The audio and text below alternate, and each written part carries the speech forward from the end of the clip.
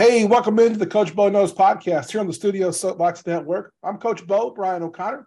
We're recorded live at the O'Connor Advisory Group studios. Check out all things O'Connor Advisory Group at oagks.com.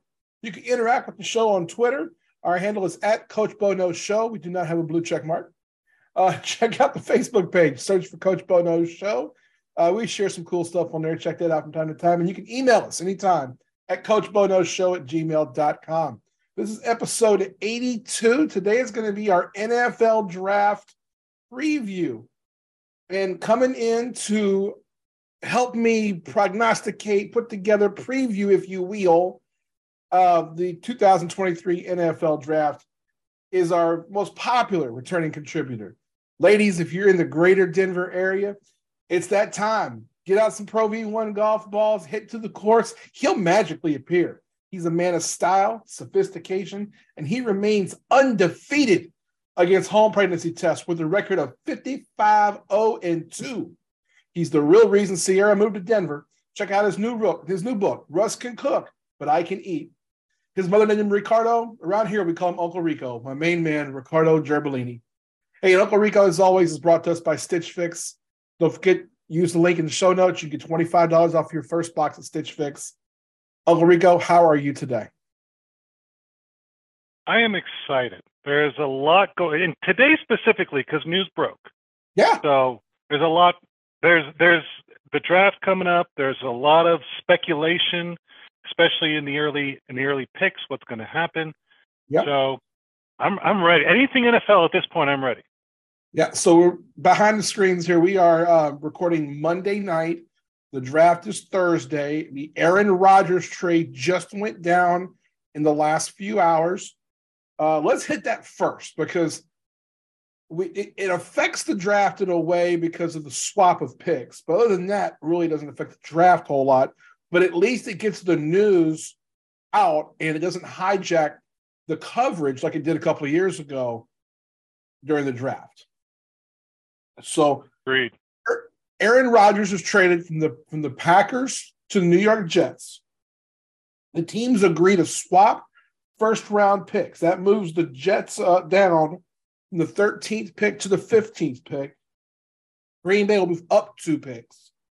In addition, the Jets will move up from their current 6th-round pick, number 207, to the 5th-round pick of the Packers, number 170. The Packers will also get this year's second round pick from the Jets, number 42 overall, and a conditional pick in 2024 that is based upon a couple of different items. It's going to be a second round pick at a minimum. It could go to a first round pick if Rodgers plays in 2024. So we know that. First off, let me ask a question. Did the Jets give up too much here, in your opinion, Uncle Rico, to get the quarterback they need?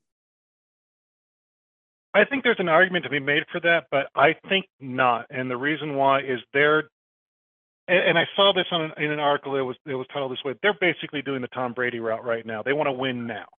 Yeah. And with what they have talent-wise, they could do it. They're Rodgers, what they basically have lacked to be a real contender for a Super Bowl has been the quarterback. And we saw that last year. They were able to succeed with Zach Wilson, who was okay, but to me, he's much more like a career clipboard quarterback, honestly. I don't see him progressing enough to shoulder the weight of an entire team. Aaron Rodgers has shown he can, but he's at that age where he needs tools, and Green Bay is not giving him tools. Yeah. So for me, this is kind of a win-win, if you will, for what they want. Now, we can argue, was it too much? Was it not enough? But I think this is what both teams wanted out of this trade. Yeah. Yeah, I think that's really well put, actually. I tend to agree with you. I think that the Packers didn't get a lot coming back. I mean, you got a second-round pick, in essence, coming back, which could go to a 1 if Rodgers plays in 2024. You clear out a shitload of cap space now. That's going to be great, especially with figuring out what Jordan Love's going to be a quarterback. To figure out if he's going to be the guy moving forward or not. Because if he is, they're going to have to extend him. But then also, I think you said it best with the Jets. The Jets, they think they're one piece away. I tend to agree, especially if they get Breece Hall, the running back healthy this year. He was looking great, fantastic for the first 10 games, then gets hurt. They get him right by the middle of the season. That offense can be chucking. And the Jets could be a Super Bowl contender. The only way I look at it, the hard part to me about this is it's so competitive in the AFC. I mean, the Jets got Buffalo in the same division. And then you're in the same, look, the top 5 teams, if you look at it for the playoffs, just to be in the playoffs, you got Kansas City, San Diego, I keep saying San Diego, it's actually LA Rams, or the Chargers. I always want to say San Diego. I've been doing it for 25 years. The Chargers, you got the Chiefs, you got Buffalo, you've got the Bengals, and now you've got the Jets in contention. That's not to mention the Dolphins. That's not to mention some other teams that could improve. If Baltimore gets this thing right with Lamar Jackson sooner than later, which I think is going to happen, they could get back into contention. I think the Steelers are starting to get scary good, especially if they pick up a big play weapon in this draft. That's the hard part to me for the Jets. But adding Aaron Rodgers gives you the veteran approach. You've got receivers, you've got a back, a good offensive line already, and the defense is spectacular. They got a top 5 defense. And I really like Salam. I like the coach too. I think that he ain't going to get out coached in games. This might be the best situation for Aaron Rodgers. It's certainly the best thing the Jets could do, and only really giving up a second-round pick and maybe a second or first next year if you get another year of Aaron Rodgers. Wow, I'll take that every day of the week. Yeah, it gives both teams what they need, and it clears up this Aaron Rodgers thing, which I think is a monkey off of Green Bay's back. And they get to walk into this draft knowing what they got, which was a big deal last year. You mentioned it earlier, and that was a problem. That was a problem not only just for the draft, the entire offseason. It was always looming over that team. I don't have a lot of high hopes for Green Bay right now, but they've been staring at this for a bit now. It's not new to them. They simply now are resigned to that situation. Whether it happened now or a year ago or a year from now, they're still in that same boat, regardless. So better to go ahead and do this now, and probably should have done it last year, but glad that they're here now so they have a chance to move forward. Yeah, I think you're spot on there. I think that one good thing if you're the Packers, you're going to find out about Jordan Love. Like, it's 2 things. One, you're going to find out about Jordan Love. Is he your guy moving forward? And if he's not, you can cut bait at the end of the season and go into next year's draft. And 2, they're in a division that appears to be pretty wide open. Now, I think that you and I like a team better than everybody else in that division in the Lions. But until they get it done, it's hard to say they're the favorite. Well, I think the Vikings will come back a little bit. The Bears will move up a little bit. They'll be a little better. I think that trade they made, the move down, was a good trade. And then I look at it and go, well, there's no team that's just widespread better than the rest in that division. So you got a chance. And there's no great team in the NFC at all. The 49ers probably the favorite. The Eagles will be the favorite, and the 49ers right behind them. But in the right situation, they'll both be beaten. So I completely agree. Yeah. And the NFC side, I hate to look at the NFC East this way, but really, you got Philly right up top. You got 49ers. I make the argument for the Cowboys and the Giants. Giants made a turnaround last year and what they could do. I think you're right in the NFC North. To me, the leading contenders there are the Vikings and the Lions. I think the Lions made the most difference, and I think they'll capitalize on that this year. The Vikings, doing what they did last year, if they can just figure out how to win without Justin Jefferson, they'll be really strong. Yeah. But we know Justin Jefferson is key to that offense, so we'll have to wait and see. But I like the NFC for the opportunity. I love the AFC for the competitiveness because there's just so many heads on that monster, if you will. That Hydra is crazy over there. I think you're right. If I'm looking at the Jets, I mean, just the Bills alone would be contentious. And you know, what is Miami this year? What are the Patriots this year after last year? I was looking; they've got quite a bit of picks. The Patriots do. I think they have 10 picks this year, so that they could change a lot. Yeah, it's going to be pretty amazing. See what happens, and we've all been looking at the mock drafts and everything else, and what can happen and will happen, and we're going to talk all about that. But I want to get the Rodgers trade out of the way first. I think it's a win-win. I think both teams, I think you said it best, got what they wanted. Packers got rid of their nightmare, which is Rodgers. Rodgers gets a start with a team he knows he can compete with, and their cost was negligible. But then coming back to the Packers, I think they got a little bit more out of it than certainly I would have expected, especially if Rodgers plays in 2024 and that conditional slips to a 1. Now, you got to figure it's going to be a low 1 just because the Jets' record should be pretty good this year. But any first-round pick's going to give you some depth. I agree. The thing about the Packers on this side of it, where people think they maybe didn't get enough, we have to remember that there's a flip side of that coin, where if you're holding on to him, that cap hit is huge this year. Yeah, they really can't afford to keep him, and that's kind of where the Jets had him over a barrel. Yeah, whether you like it or not, they needed to get rid of Aaron Rodgers.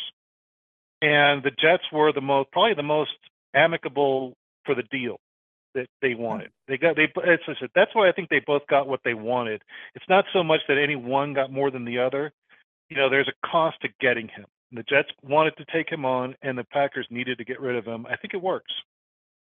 Yeah, I'm trying to get over the cap right now to see where the Packers end up with this. And they're right in the middle of the thick of things. They're sitting now. You got a lot of dead money this season. A lot of that's Rodgers' contract. But when you look at this, they're going to be in a really good spot in a year. And they're going to sit $40 million in dead cap money this year. But when you go into this gives them a year to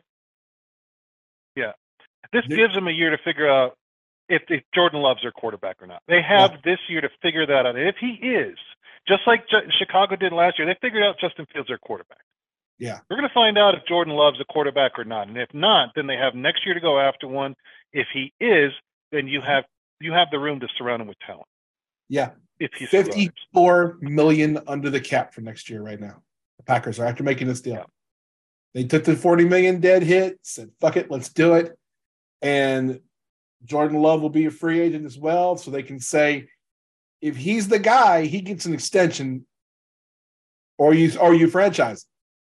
You'll probably extend him because you'll probably be able to get him an extension cheaper than you would on the franchise tag. But at the same time, you can if he isn't your guy, there'll be quarterbacks next year, and by getting a hopefully number 1 pick coming back on Rodgers, then you get another number 1 pick that you can move around. The Packers should have a pretty high draft pick. They could be one of those teams that next year could be looking and going, hey, let's not finish in the top 10 this year. Let's move down this thing. Let's not worry about making the playoffs. We'll get that extra 1. That gives us a little more juice to try to move up to number 1 next year with Keelan Williams coming out, who's going to be the number 1 pick in next year's draft. So the other thing about the Packers this year also is they've got 11 picks. Now, granted, 4 of those are in the 7th round. Yeah. But 11 picks with what they're looking at gives them some room to play. Yes. You're going to be able to move around on day 2 and day 3 quite a bit if they see a player here or there. And we're going to talk about that because there are a couple of players that I've got written down here that I want to talk about later as we get to. And I've got one in particular I think that a lot of teams ought to be taking a look at. I actually got 2 that I think a lot of teams should be taking a look at, and one that I think everybody who has their franchise guy for one more year should really be looking at. But let's get into it now. We got through the Rodgers stuff. The story of day one, Thursday night in this draft, draft's live in Kansas City. I am not going to this draft. You couldn't talk me into it. No, I think it's going to be a madhouse. No, if you want to come watch the draft with me, I'll be at Johnny's West with some friends. If you're listening and you come on by, say hi, because I'll be there watching the draft on Thursday night at Johnny's. It's going to be a lot easier than going out to Crowd Center, Union Station and watching. Plus, I don't have a team to root for right now. I'm still a free agent. So I applaud you. I'm a little shocked. I'm a free agent, but I applaud you for following through on what you said, because I know that is not an easy thing for you. No, all my stuff is a big deal. I did give a couple of pieces of stuff, a couple of shirts to P Money, but otherwise it's all in boxes right now. It's all in the tub. Just sitting there. I'm like, I have a question. Yeah. I have a question regarding this. Mm-hmm. So just a hypothetical. Okay. Derek Carr is their quarterback, but let's say come start of the season, he's not the starting quarterback. Go back. I see where you're going. There is something that can happen this weekend. Should we get to this now or later? Up to you. Let's just do it now. There is one move that the New Orleans Saints can do this weekend at the draft to pull me back in. We're going to talk next about these quarterbacks. And there's 4 of them. And they're fucking fantastic. 3 of them, I think, are absolutely fantastic. 1, I think, is overrated. There's a 5th one. It's not going to go in the first round. He might slip in at the very end of the first round, but he's hurt his knee at the end of the season. Mm-hmm. And that is Hendon Hooker, Tennessee. Right. Yeah, and they've been talking about him. The knock on him is he's 25. He was a 5th-year player. If New Orleans was to take Hendon Hooker in this draft, then I would be like Frank Costanza, I'm back, baby. Because I really think he's a franchise quarterback. I do. I think he is I think there are 3 guys I think that will be franchise quarterbacks, a 4th one that could be the best of all of them, and a 5th one I think is overrated. And we're going to get to those in a minute. But the Saints, they want to pull me back in. Go ahead and fuck around, put a pick on Hendon Hooker, and I'll come back. Because he'll beat out Derek Carr in 2024. And it's a good fit because you can make the deal, get rid of Carr, and Hooker can be the guy, and he shouldn't play this year.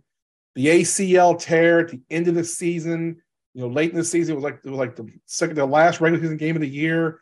It gives him a year to get ready. It also gets him a year to be in a system in the NFL level. I'm not thinking he's going to turn into 15 years of a starting quarterback, but he's 8 to 10.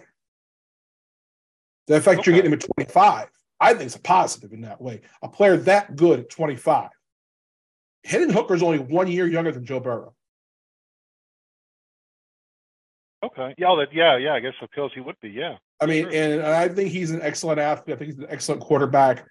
He's had great quarterback coaches wherever he's been. I think that he's a guy I would take a look at. I think he's a guy that's going to get sniped either by someone at the very, very end of the first round that's got a quarterback but doesn't have a long-term solution there, and they want the 5th-year option, or he falls into the 3rd round or after. So you say that, and the team that looks to me to be exactly that is at 31. It's Seattle. They got Geno Smith now, but Geno Smith isn't another 10-year quarterback. He's probably got a couple more years in him at Seattle at best.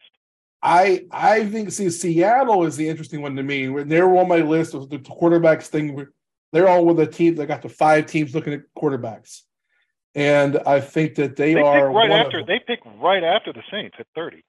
Yeah. And they also pick at 5. So they could move. They're at 5. And if one thing goes their way, one of those 4 quarterbacks drops to them. So let's talk about it. Now, I'm gonna tell my people here listening, I watch more college football than you do. I know you don't know a lot of the players just because you don't tend to follow it that way like I do. But you know your NFL stuff, and you know where holes are in teams. So I really trust your judgment. That's why we're not going to do a quote-unquote mock draft today. Because it'll be basically me doing the draft and you picking what positions players need. So we're going to focus on what we see coming in the first few rounds. In the first round, really. And the story of the draft is going to happen in the first 5 rounds, first 5 picks. We got 4 quarterbacks that, if you look at the rankings of them, the prospects of them, this is a much better quarterback class than we've had in 2 or 3 years. Since the Burrow-Herbert class, when they went 1 and 2. Bryce Young, Alabama's quarterback, Heisman Trophy winner, outstanding young player. C.J. Stroud, Ohio State quarterback. Will Levis, Kentucky quarterback, someone that a lot of people are big on. Anthony Richardson, Florida quarterback, who is the project of the 4, but has a ton of upside. Now, I find it interesting. Carolina moves from 6 to 1 to get into that number 1 pick. And when they did this, they're drafting a quarterback. It's going to be, which one do they take? C.J. Stroud, Bryce Young. Do you have an inclination either way? Or what do you know about the quarterbacks? Let me ask that. Not very, and you're absolutely right with me. I don't watch much college football at all. So these are not player names. I know them because they're in the news a lot right now, not because I watch them play. And the interesting thing amongst the noise is it doesn't really matter for either of for Carolina or Houston at 1 and 2. It doesn't really matter because, and I've said this before. First round, especially first round quarterbacks in the draft are 80 to 90% bust. You're gambling on a star who can be a franchise. You're gambling to get Joe Burrow right now. Now that's what you're hoping for one of these guys to do. But you don't know, and I made this, and I just had this conversation last week with somebody over Trey Lance. You don't know who he is until they're on the field. I don't care what they are in OTA. I don't care what they are in training camp, and I don't care what they are in preseason. Till they're on the field in a regular season game and it's going full speed, you don't know who they are. And they need, and a rookie quarterback especially needs probably 3 to 4 weeks to really acclimate. So I don't think it matters that much. We're nitpicking the noise as to who we think is better or worse. They're 1 and 2. They're 1 and 2. That's pretty much, coming right on the heels of the Super Bowl. We're looking at the draft. We're looking at college and seeing what's there. They're 1 and 2. It doesn't matter from there. So whoever Carolina picks, Houston will likely pick the other. The question then becomes, for the other 2 guys, where do they go? And you got to look at that. I'm looking at that draft order. I think Indianapolis at 4 is likely to pick one. Yeah. I also look at the Lions. Now, neither of us are fans of Goff. Let's be honest. No. And even if you take a quarterback here, you can still play, just like you're talking about with the Saints. Take him, sit him a year, let him develop, let him hold a clipboard, let him learn the system, and maybe you say goodbye to Goff next year. Yeah. But let him learn. I think that's a possibility there. I also see Atlanta at 8 looking to get a franchise quarterback. Yeah. So I don't think the 4 don't make it out of 10. I don't think at all. But it's who's going to get who there. Yeah, I've seen a lot of mock drafts, guys in different spots, and I think it really comes down to, and I think you've spot on hit these first few picks of 1 and 2 should be those 2.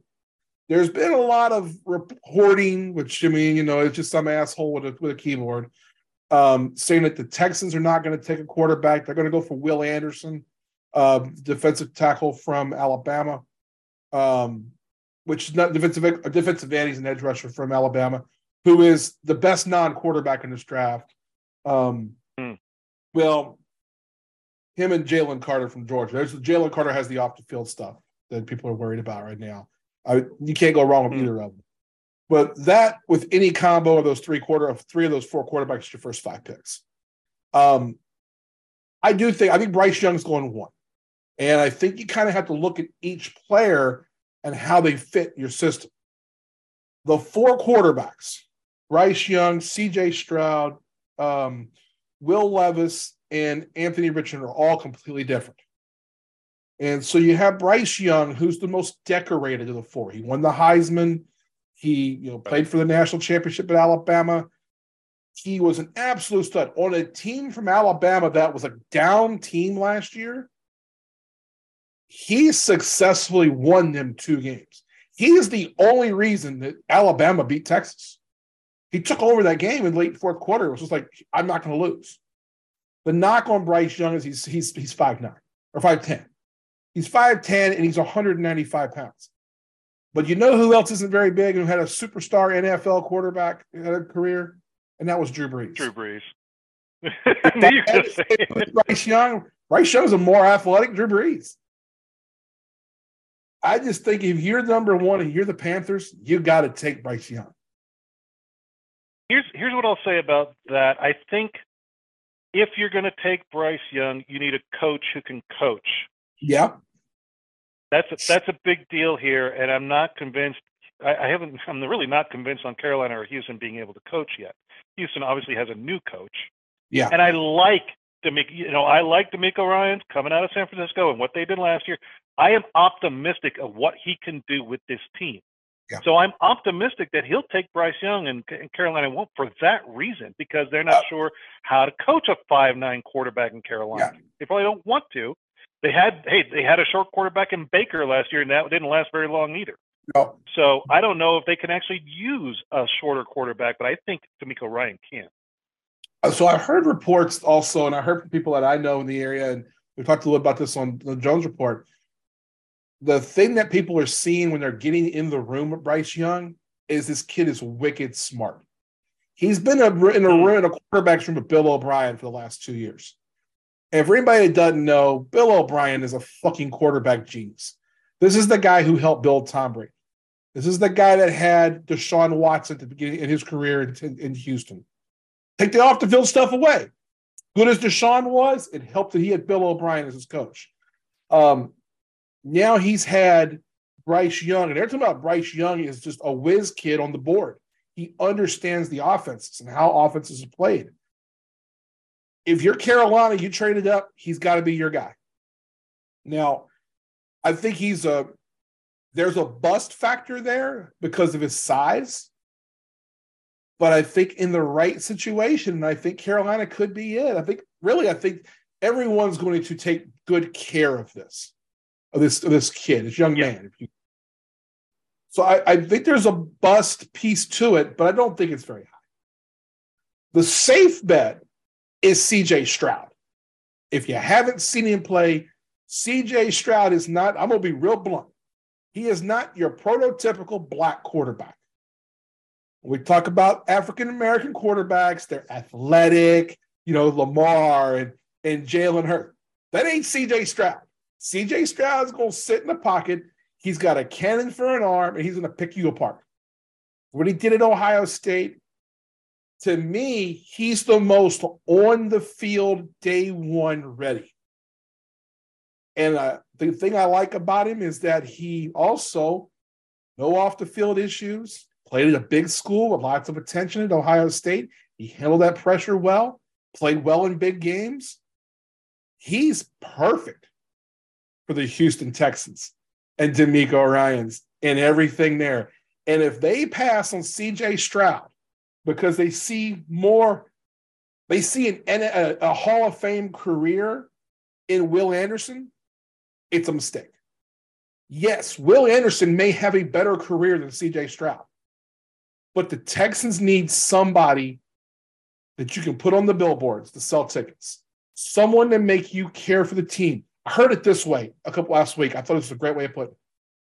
The Houston Texans need somebody that little kids want to buy the jersey of. It's interesting you say that. It's interesting you put it this way, because there's a thought in my mind.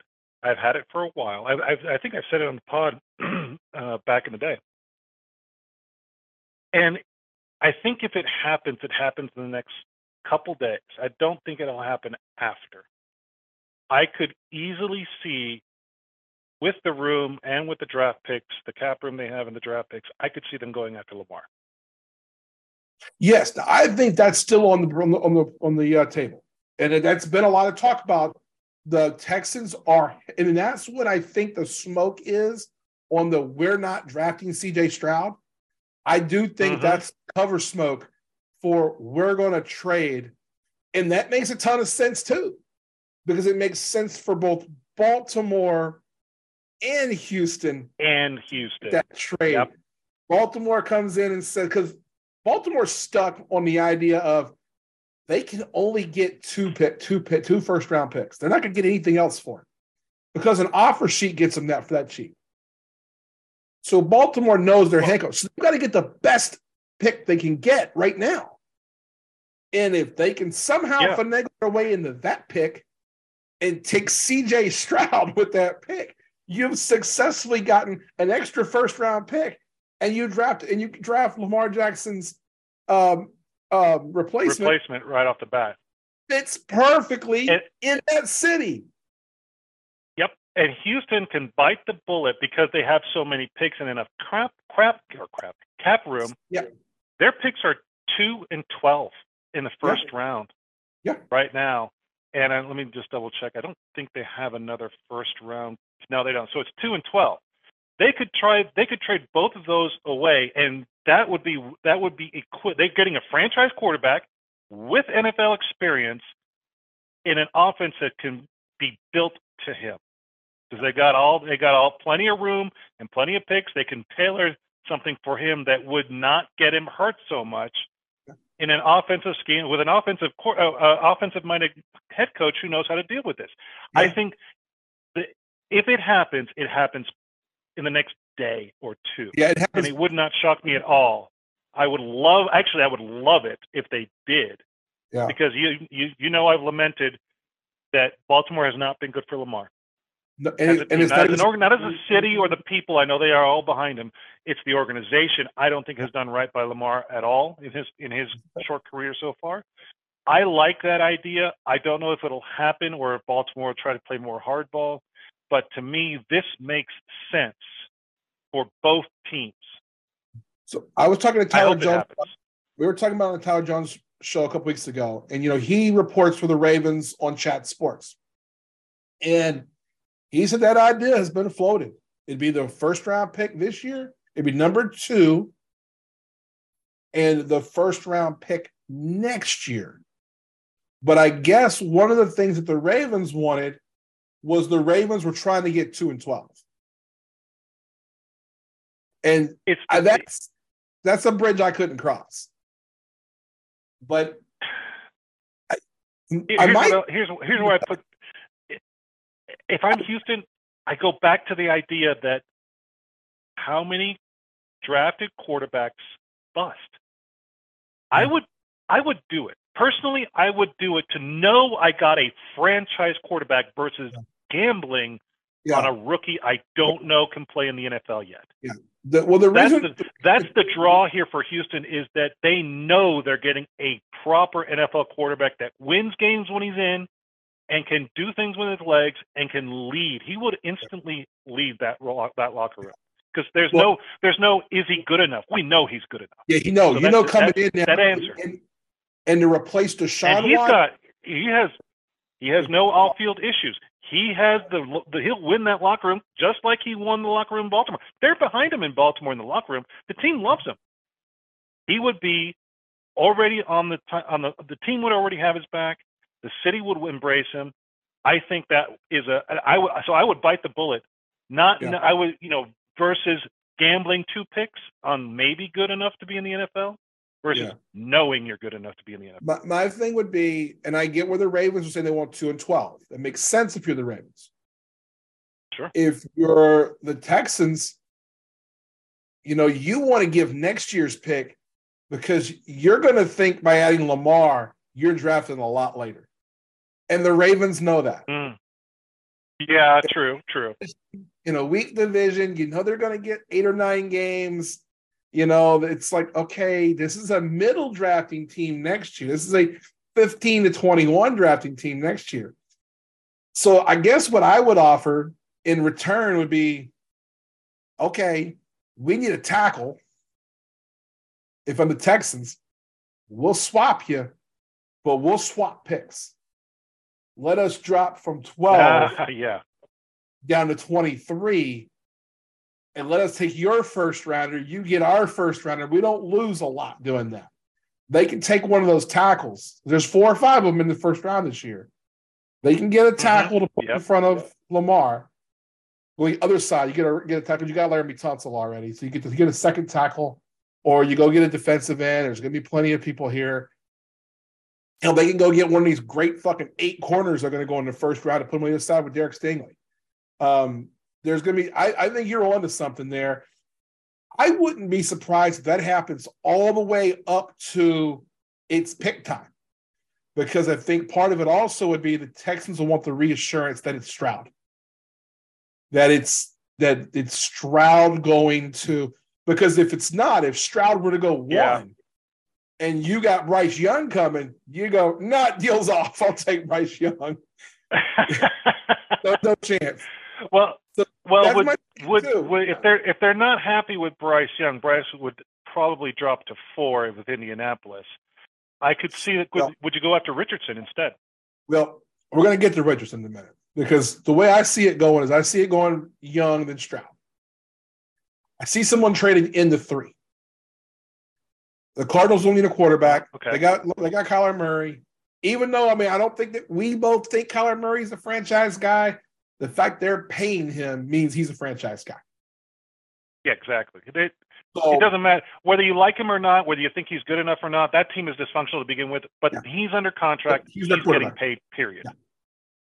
So if you're the Cardinals, you need to be on the phone. And they are. People don't understand how this works. The Cardinals already have structures of deals set with. We talked about the Seahawks already. The Lions could be involved in this. The Colts could be involved in this. The Colts are crazy because the Colts are sitting at 4, and they just don't want someone to move in the 3 to take the guy they want. They want the choice. Yeah. So that's the thing about them. We'll talk about that in a second. Would the Raiders be a team that may want to trade up for a quarterback? Garoppolo's under contract. You can get out of it. Probably. So, it goes right back to what we were saying. You have Garoppolo, just like the Saints have Carr. Use him for a year. Yeah. Get this guy, up to speed, and then start him next year. We have always talked about how hard it is for a rookie to start their first year on their first game. It's done too much, and we've seen the results. It's not a bad idea for them to move up and get the guy they want, have him write a clipboard, have him learn the offense, have him learn how to be a pro, and get all that stuff taken care of for next year.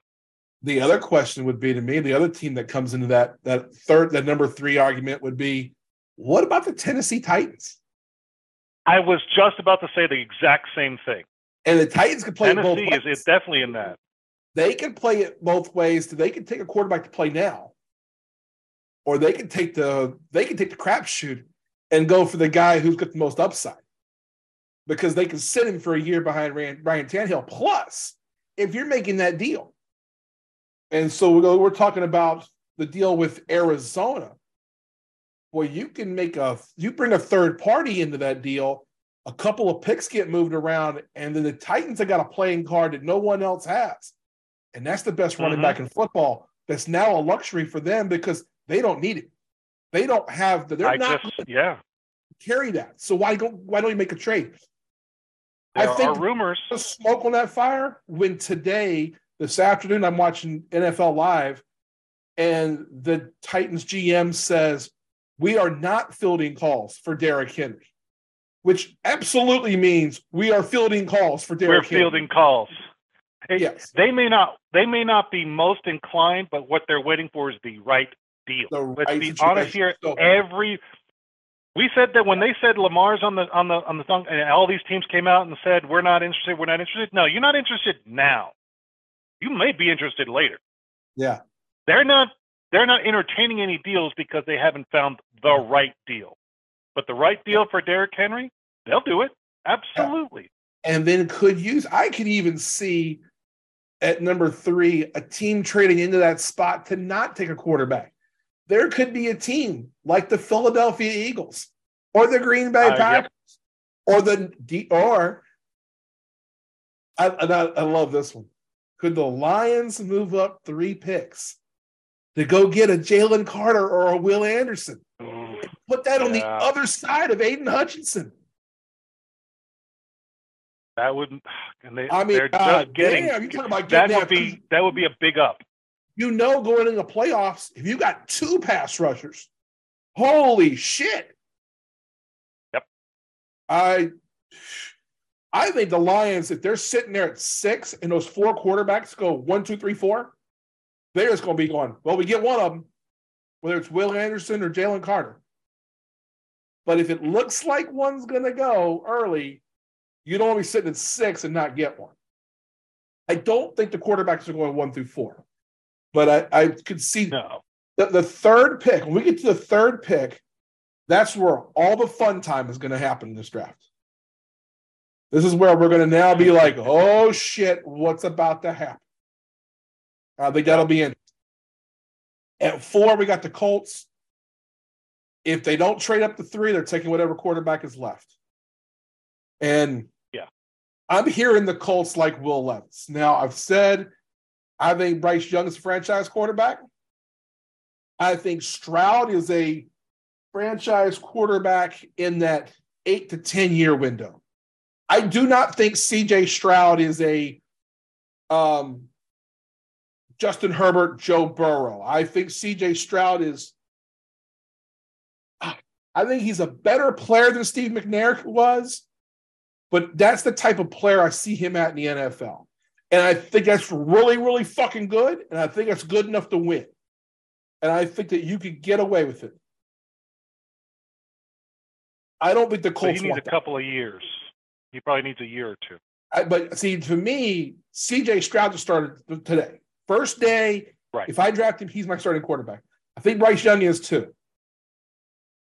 The Colts, unfortunately for them, because they fuck everything up, they like Will Levis, I hear.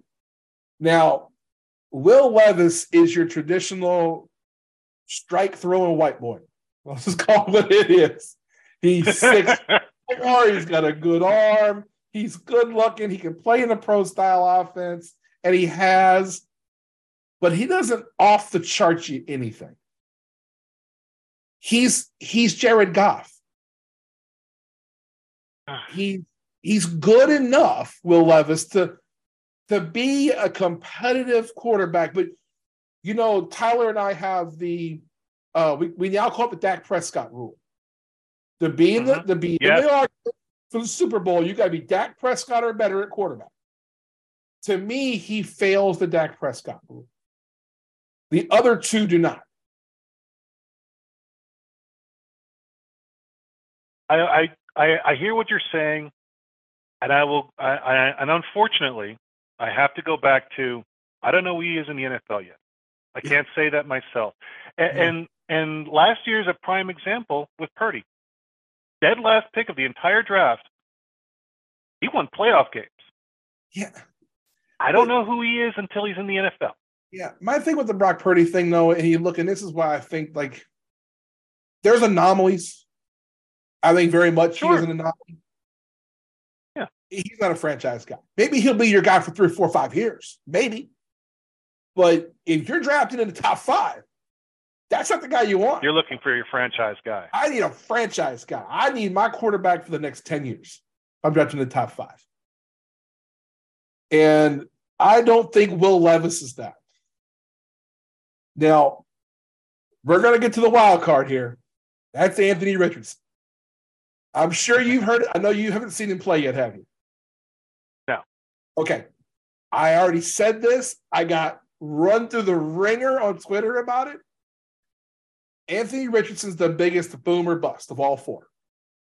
He could be spectacular. Like, he could be top of the line, your franchise, a Super Bowl quality quarterback, or he can absolutely bust. He's the most physically talented. He's the most physically gifted. His comp to me is Patrick Mahomes. Anthony Richardson. That is high praise. It is high praise. And I realize how That's far high I'm praise. going.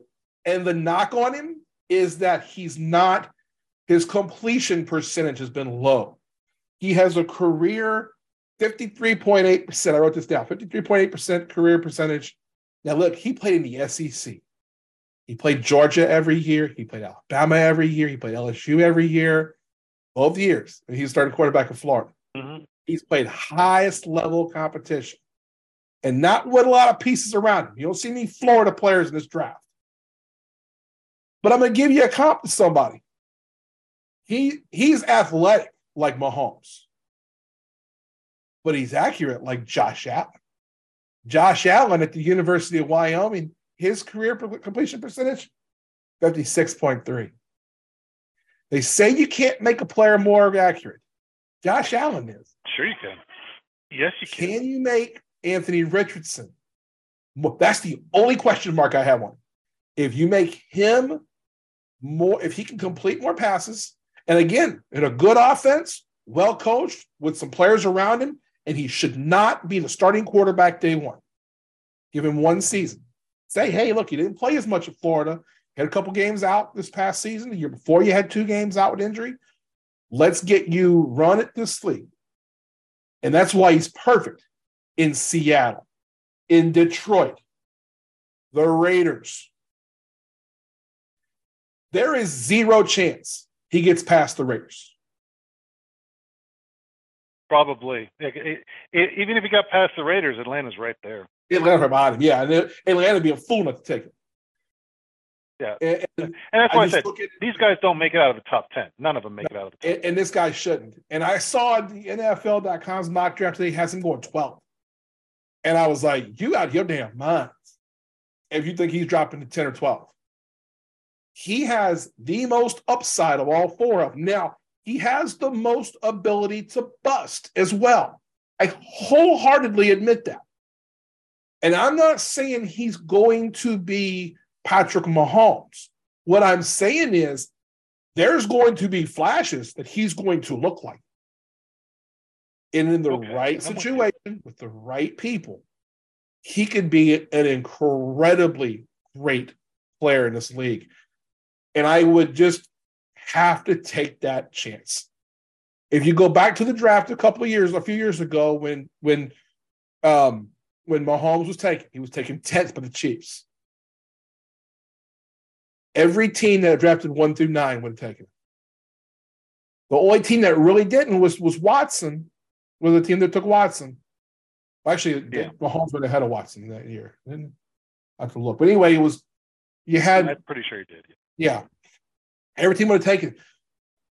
I remember Sean Payton saying they were ready at 11 to take it. They still had Drew Brees. But Sean Payton said, I worked Patrick Mahomes out, and he had the best workout I've ever seen. How to take that kind of talent? Oh, yeah. Some good coach is going to go in there and say, yeah, I can't not take this. You know what I'd love to see? Because this guy never trades up. But how hilarious would it be if the one time Bill Belichick traded up, he went for Anthony Richardson?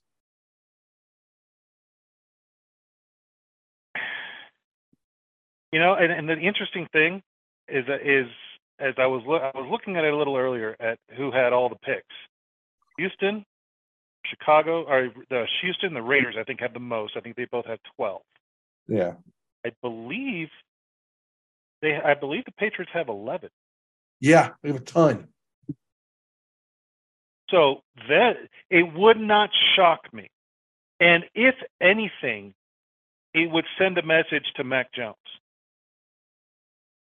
Well, you got to quite frankly, it's a message that needs to be sent. Yeah, well, I mean, I think that Mac Jones is going to be part of the deal. That's why if I'm the Patriots, I'm on the horn right now with the Cardinals, and I'm saying, okay, or even the Colts, saying, okay, this year's one, next year's one, and Mac Jones. Will you take it? If you're the Colts, you got to do it. It's a good deal for Arizona, too. It's a good deal for Arizona considering how much Kyler Murray's injured. It's a good deal. Yeah. I mean, I think I got to at least take a look at that. He's never traded up in his entire career as the head coach of the Patriots. It's true. He trades down 80% of the time in the first round. He doesn't trade up. But that's the kind of player you trade up for. And that's the kind of player that the Raiders. Honestly, it's something Belichick needs to do. Yeah. And he needs to break his mold because he's kind of in a funk as a coach at this point. Yeah. Well, and if you're the Titans at 11, you got to be making that phone call. I mean, yeah, you're sitting on Ryan Tannehill, but what are you going to do? If I could turn around and call the Cardinals and say, our one this year, our one next year, and Derrick Henry, let me move into 3. You got to do it. Oof, I don't know if I'd give him 2 1s and Derrick Henry. I would in a minute because Derrick Henry's now a luxury they can't afford. True. This is true. So if you can put him with 2 1s to move up to 3, because it's going to take a fortune to move up from 11 to 3. Oh, yeah, this is true. To get 3 from anywhere is going to cost you a lot. Yeah, so it's going to cost you. But if you could do it, that's where, again, number 3, the Cardinals having a quarterback, and we don't see this often, where a team is in the top 5 because basically they had an injury at quarterback, like the Cardinals did last year with Kyler Murray. So it should be the anomaly. It really isn't in their case because he isn't that good a quarterback. But they're in the top 5, really shouldn't be, and they can either go take the best available player, but the problem is you've got 3 of these goddamn quarterbacks. You could get a shitload of value by trading down to 10 and taking a couple different players in there. The problem is now no J.J. Watt, and it's going to be appealing to the Cardinals to look at Will Anderson to replace J.J. Watt. Yep. Yeah. So that's going to be interesting to me. So I think that's where I'm out with the quarterbacks. And again, every situation to me is different on how you look at these 4. If I'm 1 and 2, I don't think I would take Anthony Richardson. I just don't think because of those 2 teams and situations. But 3 on down, yeah, I got to go. I got to get this done. But if I'm just blank check, if I'm just saying who's the best upside, it's Anthony Richardson. That's the guy I would take. But again, he may not be the right situation. So that's where I'm going there. Look out. It's going to be crazy. As we get through this, we've also got the 2 great front defensive 7 players. We talked about them, said them by name already. Jalen Carter from the University of Georgia, Will Anderson from Alabama. There was talk that a year ago, people thought Will Anderson was the consensus number 1 player in this draft. He probably was. It's just these quarterbacks have been so good. I mean, will it be Anderson or Bryce Young at number 1? Was the talk after the draft last year. And in this case, Stroud played his way in, Anthony Richardson's played his way in, those sort of things. Jalen Carter played his way in during the season. Yeah, and I would also say that at the end of last year's draft, that's what it looked like. But when you get to after the season this year, that quarterback need for some teams has hit hard. And it becomes glaringly obvious. Well put. Yeah, you all of a sudden going, well, if I'm picking in the top 5, I probably need a quarterback. And you have to take the franchise. Yeah, if this were last year, we wouldn't have had this. We wouldn't have thought this. Last year, we wouldn't even considered this with that, especially with that class and with what teams had at that time. Yeah, that class was awful last year.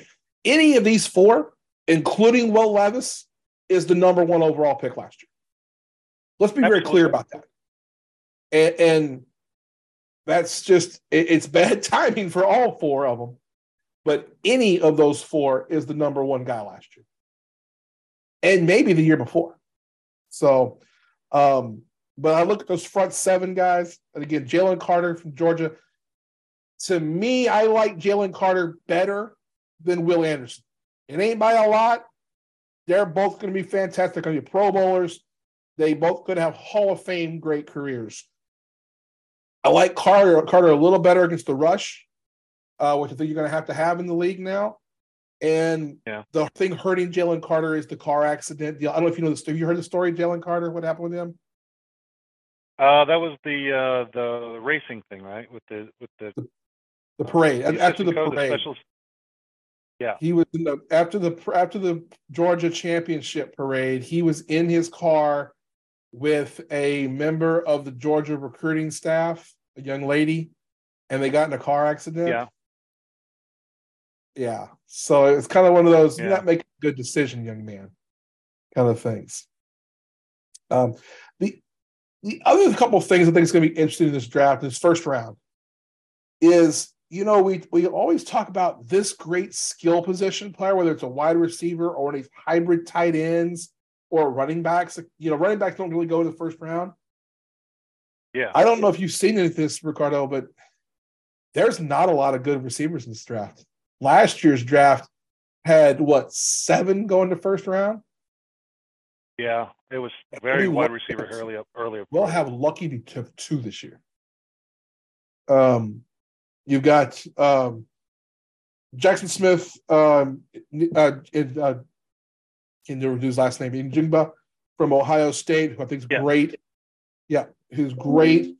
And then Flowers from Boston College. And I think both of them are fantastic. Smith played with Stroud at Ohio State. One of the knocks on Smith is that he's on the other side of the offense for Marvin Harrison Jr. And so there's talk that, he's not going to be that great of an impact player because he's always had man coverage, because you have like the anomaly. You have the next big thing, the Randy Moss of this generation on the other side. Right. And watch next year, Marvin Harrison Jr. is a top 5 pick. I mean, right now, if I had to rank, he'd be number 2. He'd be number 2 right now. If it was me ranking him now. Fantastic. I would bet he's not even going to do workouts for teams. He's going to go to the combine. He's going to break all. He's going to have a fucking great time. He's going to kill it. And he's going to be like, whoever's 2 is drafting me. So just whoever's 2, take. Yeah. He's more athletic than his 5. And he didn't kill anybody. So that's always a good thing. Hey, some people know and some people don't. I ain't messing with Marvin Harrison. He looks like this nice librarian type of guy. He killed a dude. He in cold blood killed a dude. Google that shit.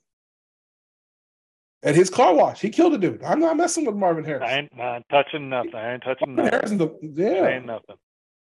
He's out of the league. I ain't gonna touch it. Yeah. And then, so we got those 2 great defenders, but also you have 2 tight ends that could go in the first round. Michael Mayer, that's a funny name. It's not Mike Myers.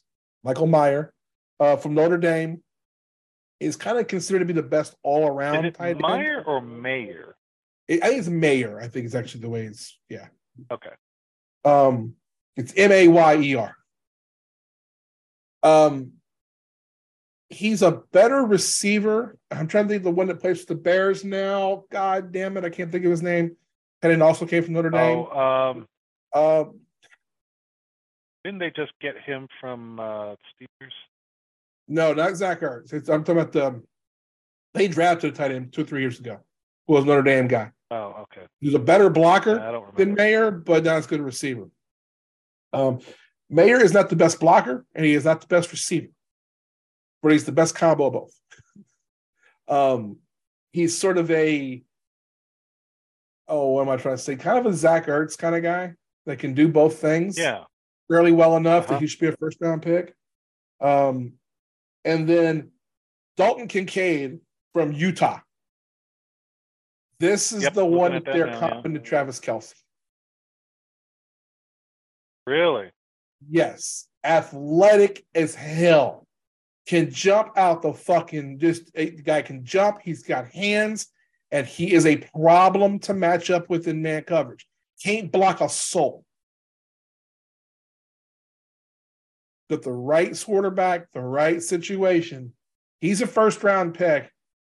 And again, the comp there is, and when you make these comps, it's a style thing. It's not we think they're going to perform at that level.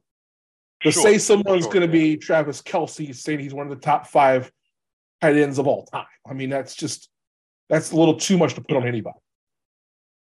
But those are really the only 4 skill position players as far as receivers that are going to go in this first round.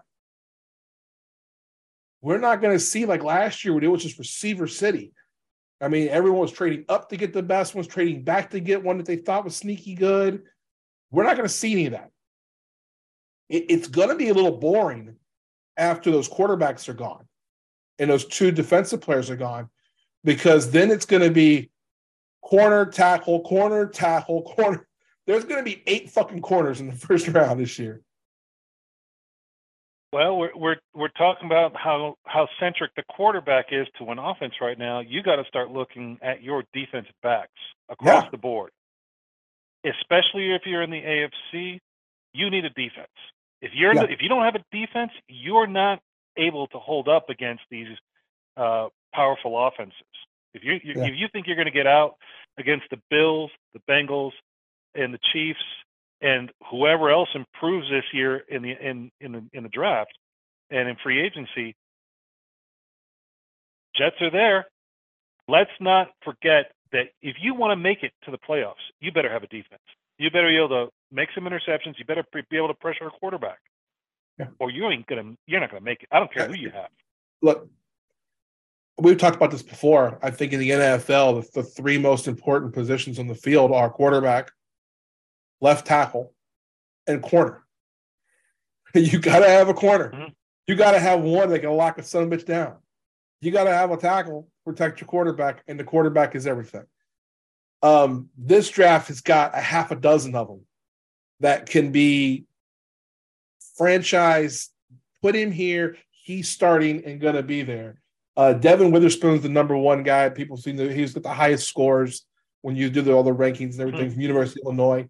The one that I saw a lot in college, and the name will be recognizable, is Joey Porter Jr.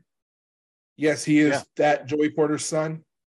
A tackling machine, an absolute tackling machine at corner, and can cover. Dude's a great. Christian Gonzalez from Oregon is another one I've watched quite a bit. And a local kid, Julius Brents from K-State. He's a first-round grade. Will not surprise me at all if he goes in the first round. Yeah. Mm-hmm. K-State's going to represent. K-State's going to have a couple of players to sneak. I think he'll sneak into the first round. And then I think that the running back, Deuce, I can't remember Deuce's last name now, but he'll move up, I think, 3rd or 4th round. But get ready. I mean, and then I'll look at a couple other guys, take a look at Keely Ringo from Georgia. You know, the Georgia guys, when you think about this, there are going to be a few of those guys, Jalen Carter and Ringo, a couple of others. Mm-hmm. People are going to say, well, they played on great defenses.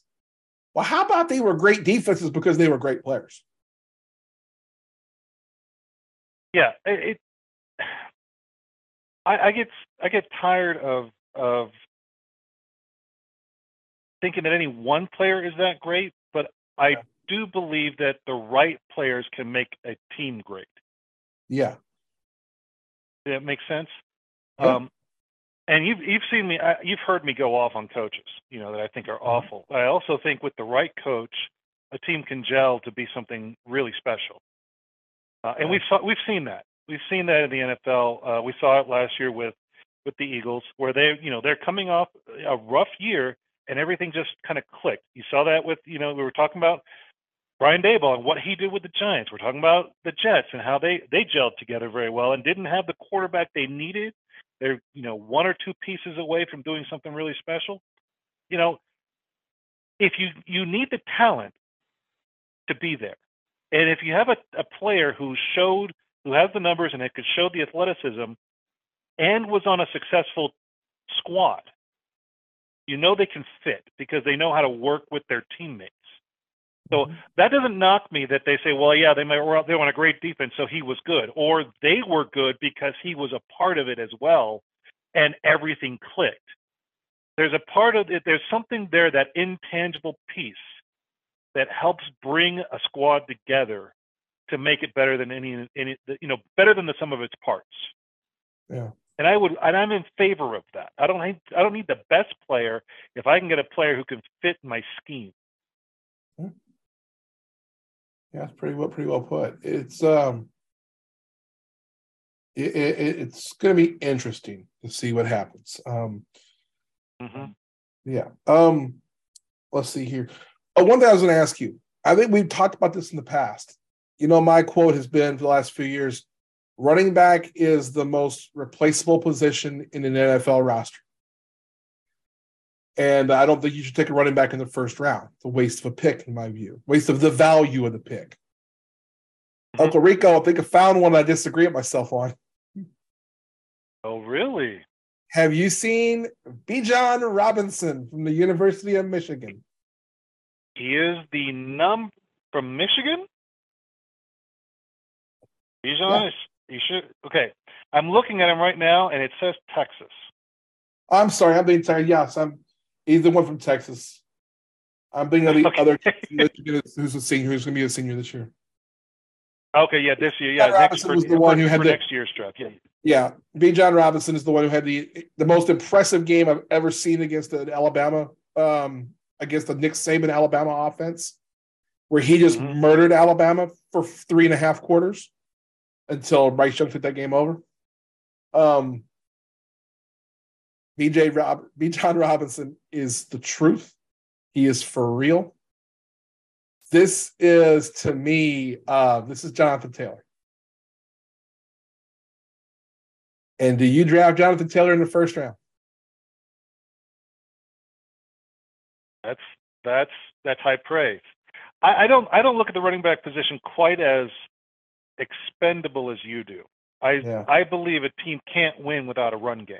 And we've complained about how much teams didn't run. Yeah. This last year. Did. We complained a lot about having a good running back and not utilizing and using it to their best abilities, especially when you have two good running backs and you're not running the ball enough. Yeah. I think if you're gonna give that much high praise, this could be something, because I am in the same boat where running backs typically don't last long, but I think they are valuable to the offense they're in, because without it, that offense is too one-sided, too one-dimensional. Yeah. Well, so, I think that a run game has more to do with scheme, blocking ability, and a committee of backs, because it's just not that many. Because, like you said, it's a short window. You just don't get much tread on the tires, and when the tread is off those tires, it's off. And we've seen that in the last number of years. I agree. Look at Ezekiel Elliott. I mean, look, the tread's off the tires. I mean, and he's young. He's not even 30. I agree. I feel bad for it. I always thought they overpaid for Ezekiel, and I thought that they could. I am of the opinion at this point, having watched enough football, that I don't think any one running back is enough for a team. I think I would rather have 2 Bs than 1 A, if that makes sense. Yeah. Mm-hmm. Because I think that, you can pop a tire for a couple of weeks or something like that, but you need to be able to get by with a spare and be able to have someone who can step up and have game time on the regular. And maybe you're splitting with the quarterback 20-20, 20 passes, 20 runs, and they're divvying it up 12-8, 10-10, whatever it may be. But you better have a running game. You better have a running back. You better have 2 if you're going to go deep. Yeah. Because you need that running game to control, at a minimum, at a minimum, and we've talked about this as well the last year multiple times, especially against Kansas City, you better be able to control the clock against certain offenses. That's done through the running game. Yeah, I agree. And I think that it's going to be tough. This is a guy who can help you in your run game. And this is a guy who can be that Jonathan Taylor type of guy. You can say, this is a bell cow, 20 carries a game. There's not many of them. Mm-hmm. You look at the projections, you look at the players who are behind him, and you say, okay, well, let me look at these running backs. There's a pretty good drop-off between one and the next one at two, and then there's a huge drop-off from two on down. Jahmyr Gibbs from Alabama is number two. What's that? Yeah, I was just looking at these grades, and on the between 1 and 2, and then 2 to 3. You're right. Really, the grades are not good. It's huge. Yeah, and the number 3 guy, TJ Spears. That is how you say his name. He's from my hometown. He's from Hammond, Louisiana. Yeah, he is. Too late running back. Conference Player of the Year, Offensive Player of the Year in the American Conference. Is a dual back. He's going to go somewhere in the second round, late second round. Maybe he drops to the early third. Gibbs could be one of those late first round, early second round guys. More likely to the second round just because of, again, the value of running backs. Yeah. But I'm interested to see where Robinson goes because someone's taking the stretch to take him. And it should be a good team. Like it should be a Kansas City, a Cincinnati. It should be something. Let me look here. I want to get my draft picks there later. You know who should take him? Dallas Cowboys can take a look at him. What's that? That Cowboys should definitely look at him. Yeah. I would think if he's available at 27, the Cowboys pick, he's gone. But I don't know if he drops that. Honestly, I don't. If he's that good, I don't see him getting past Jacksonville at 25. Jacksonville's got Etienne, and they're going to ride Etienne. To me, what I just say about riding a single running back. Yeah, but you're going to if you can get him on his rookie contract. Yeah, get him for a couple of years. Yeah, and then you can trade him away later for value when he's shown himself good. Yeah, well, I think that in Travis Etienne's case, I think that Jacksonville thinks he's a bell cow. I think you'll see that moving forward. Yeah, I don't see them bringing in a 4th round pick to be a backup or a veteran to be a backup. But I don't see them going into there's a lot of needs you can still get in Jacksonville. But yeah, there's some teams that will look, and I find him to be interesting. I do like him at Dallas behind Pollard. If you put Pollard there with him, if he's as good as you say, I do like him in Dallas. I think Dallas would be great fit for B.J. Robinson. I wouldn't be surprised if Dallas trades up for him. I would not be a bit surprised. Yeah. I could also who would he trade up? I could also see Tampa looking at him at 19, but Tampa needs so much help on their offense now. Yeah, that's what I was looking at that exact pick and as well to trade up to. That's the issue Tampa's got is that Tampa has needs they can't address in this draft early. They've got all sorts of offensive needs. They don't have the guys, and there's not good replacements in this draft. So I don't think they go for Robinson at 19. I don't think. Let's be honest here. They have needs. They have needs everywhere, including quarterback. Yeah, they're going to have to go corner, or they're going to have to go. And I know they would love to get their hands on Anthony Richardson, but they don't have the necessary tools to move up high enough. Yeah, I don't think so either. I'm looking to see real quick what they have for cap. They don't have. They got 3 6-round picks. They don't have in 2 5s. And you can't 1, 2, 3, 2 5s, 3 6s, and a 7.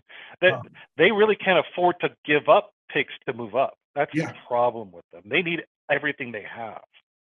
Look, before we get to the end and kind of my off the grid watch guys, is there a team that you think can really improve themselves in this draft? Like, is there a team that you say, hey, if they have a solid first and second round and bring on a couple of players in some spots, they can really improve themselves? Yes, and we've talked about them before, and it's Detroit. They got Detroit. 2 1s and 2 2s. Yeah.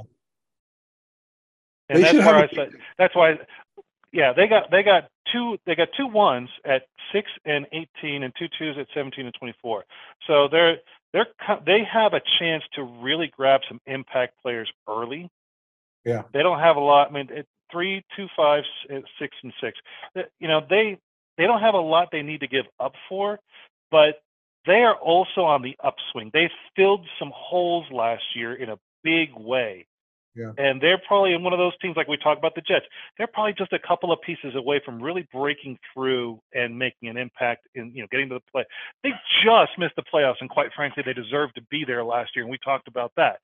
This could be where they fill those gaps, where in the regular season, it makes a difference in those close games, and see where they are. I could see, we talked about quarterback with them. I could also see them filling complementing on their defense, getting another quarterback, getting another end on the other side and maybe looking at, maybe they got a running back in there, maybe they got a tackle in there, but I think they just need to shore up a couple of deficiencies there. They could make a real big difference. Yeah, I got a couple of teams to look at. The Eagles have 2 1s again, having taken New Orleans' 10 pick. In the trade last year. And then, Detroit, the Eagles, and then I think the Seahawks sitting there with 5, the one they got in the Russell Wilson trade. How fucking genius do they look now? Jesus Christ.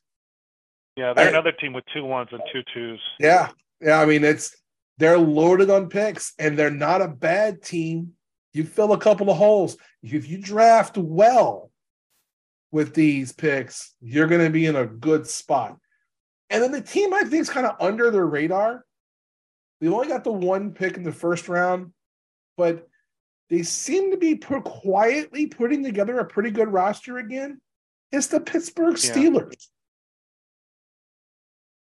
I was thinking, I looked at that, and they do have 2 2s.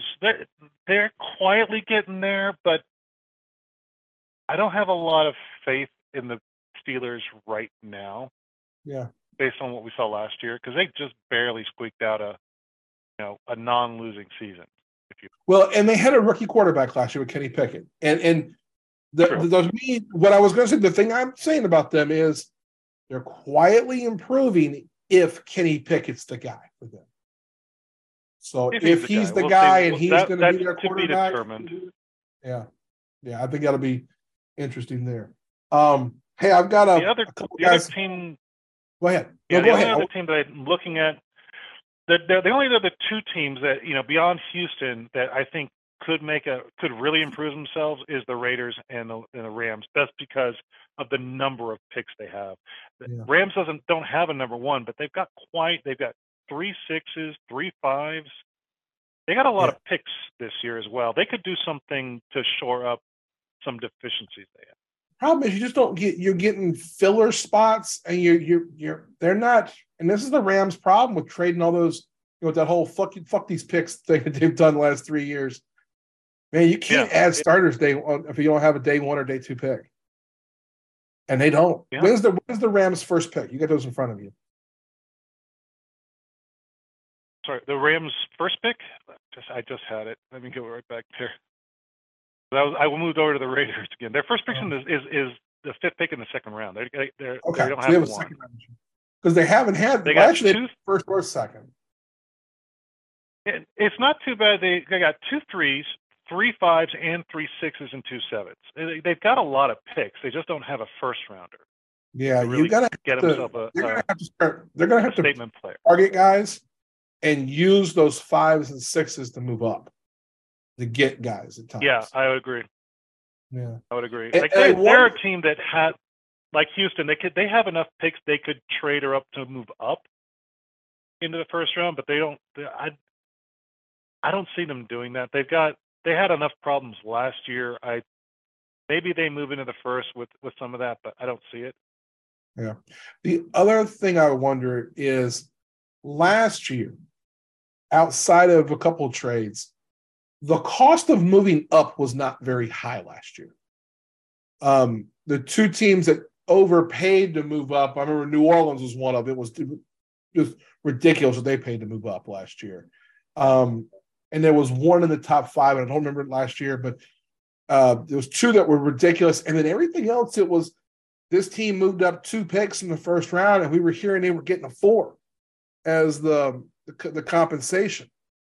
And that's really what you got to look at when you're making those picks, is saying, okay, well, if I'm going to drop down, what do I get in return? And if I'm only getting a 4th round pick, it's not worth it. So I want to see what the cost of doing business is this year. I tend to think after those first 5 picks, after the 4 quarterbacks, is 6, the 4 quarterbacks and the 2 defensive front guys, I think the cost of doing business to move up is going to go down drastically.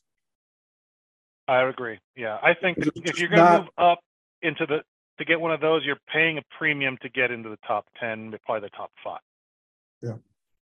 And I think a lot of that is that you're just not going to get, we talked about how there's a lack of skill position players in this draft. So what's the difference in the 5th best corner and the 6th best corner? You know, that kind of thing. What's the difference in the 4th tackle and the 5th? They're both going to be first rounders, you know.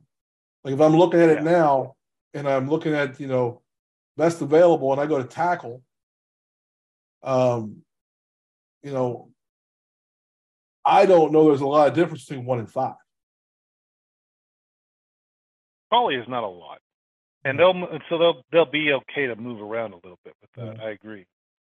Yeah, then I think there's a couple of them that'll move way up this thing too. So I always say every year I have a couple players that I take a look at. You know, last year I was all over Wan'Dale Robinson and I was all over Breece Hall as guys to take a look at. And so I've got a couple of them this year. We've mentioned a couple of them already. TJ Spears from Tulane. This guy's got star written all over him for me. I know he's from my hometown. I know he's actually from Ponchatoula, Louisiana. But again, American Conference Player of the Year, went to the Senior Bowl and kicked everyone's ass running back. He's going to be probably a late 2nd or early 3rd round pick. Whoever takes him is going to be really happy if they get there. It very similar to the type of production the Jets got from Breece Hall early in the season. On the defensive side, I like his teammate, Dorian Williams, the linebacker from Tulane. He was the American Conference Defensive Player of the Year and has just murdered it at private workouts, killed it at the combine. This guy is a tackling machine. He doesn't hit, he tackles. And that's something that you don't see in the NFL. He can tackle anything. He could tackle a freight train if you wanted to. You know, if you say that, and I really like to hear. You handed the ball off to an RV, and you said, "Tackle the RV." Dorian Williams could do it. And see, you say that, and that is the most frustrating thing that when I watch an NFL game is watching defenders not wrap up the player. It pisses me off to no end where they just hit them, hoping to knock them over, and it doesn't. They don't, and whoever the ball carrier gets another 3, 5, 15 yards because you didn't use your arms. You didn't wrap up. Even if you don't take them down, if you're just holding them, waiting for the next guy to get the hit, it just frustrates me to no end at how many yards given up because you don't know how to tackle correctly. Yeah, pisses me off. This guy can tackle. And then I mentioned Michael Mayer already from Notre Dame. I think he's going to be a first round pick. So that's not really a big thing. There's 2 quarterbacks though I really like in this draft. I mentioned Hendon Hooker already. Someone's going to draft Hendon Hooker. They're going to put him on injured reserve. He's going to come back mid-season, and he'll be their starting quarterback in 2024. If I'm the Patriots, if I'm the Titans, if I can't get Anthony Richardson, that's your next best choice, and you can probably get him in the 2nd round. there's a chance he goes at the end of the first round. There's a chance that the Chiefs pick at the end. There's a chance the Chiefs will move up for something, or that somebody will want to trade into that pick just so that you can get the fifth-year option on the quarterback. For people who don't know what that means, if you're a first-round pick, you get a guaranteed – your 4-year contracts are guaranteed. Not every year. The years are guaranteed. But a first-round pick, team has a fifth-year option. Second-rounders are 3-year deals with a fourth option. If you're looking at a quarterback, especially someone that has to sit out a year because of some injuries, you'd really like to have that extra year at a minimal cost, because the difference in cost between 32 and 35 in the draft isn't a whole lot. So don't be surprised if at the end of Thursday night's draft, if someone's calling the Chiefs, if the Chiefs are still sitting there going, move out of this pick, we'll give you something to move up 3 to 5 spots. Don't be surprised if it's the Texans, if they don't pick a quarterback. Don't be surprised if it's the Rams. Your Rams sitting there at the pick in the second round. That's true. Yeah, we were just saying, they don't have one. They don't have a firster, so they've got enough picks to play and move up. Yeah. What if the Seahawks play nice and go get a couple of other pieces, and they're sitting there with the 6th pick in the second round, and they call the Chiefs and go, hey, we'll give you a pick to go back 6, and we'll give you our 3 to move up. Again, that's a team that could take this guy, sit in behind Geno Smith for a year, and boom, now you got your next starting quarterback. So keep that in mind. There are some things in play. My New Orleans Saints are sitting at 9. Please. I say mine. I'm so used to saying it. If you want me back, if you love me and you want me back, you find a way to get Hendon Hooker, and I'm back. The reason I ask is, if Derek Carr starts, but he gets benched at week 6 or 10 or something like that? We'll have to play that by ear. I have to commit to a team soon. And I'm gonna. Have you ever seen the baseball movie Bull Durham? I haven't. Okay, so you have asked me that question at least 500 times. I believe I watched it once a long, long time ago. I wish I could tag in Ellen here, because Ellen would know exactly what I'm talking about. The part of Bull Durham is that there's a fan of the team, the Durham Bulls, who every year she sleeps in a relationship with one of the players, and that player has the best year of his life and ends up moving up. Well, the whole thing becomes she decides she's either going to take the star pitcher, who's this fresh out of high school kid. The woman's played by Susan Sarandon, by the way, back in the 80s. Sarandon, yeah. When she was a smoke Tim show. Robbins? She even still is at our age. Tim Robbins was actually before they were married. Tim Robbins was the kid. Yeah. And then the other option was the grizzled veteran catcher who was brought down from AAA to tutor the pitcher, played by Kevin Costner. And I'm looking at it right now and I'm saying, okay, she has a line when she chooses the kid. She has a line that says, in the dynamics of the baseball season, I am monogamous. Look, this is how it's going to go. I'm going to pick a team. I'm with them for this year. And if Derek Carr is gone, preferably if he take his coach Dennis Allen with him, I've set forth the goals, what has to happen. Now, adding this Hendon Hooker piece brings him back into if you add Hendon Hooker, I can be back in. But for this season, I still am going to be monogamous to whoever team I choose. And you haven't committed to a team yet. No, I'm going to let you. I'm going to update you, and you know what? While I got you, we're going to have a rose ceremony. We're going to eliminate a couple teams today. Oh, okay.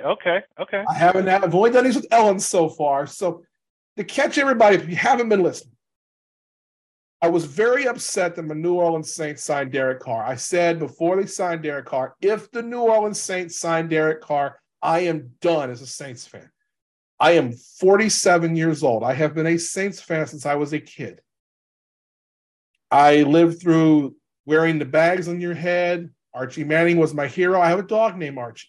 I named a kid after Peyton Manning because Jen would not let me name a kid after Archie.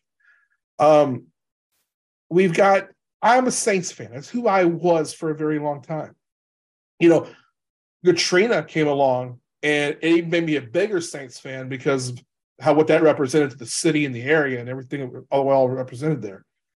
Drew Brees is one of my guys, that kind of stuff. But Derek Carr was a bridge too far, and I kept my word. I said, if you sign this guy, I'm out. And I'm out.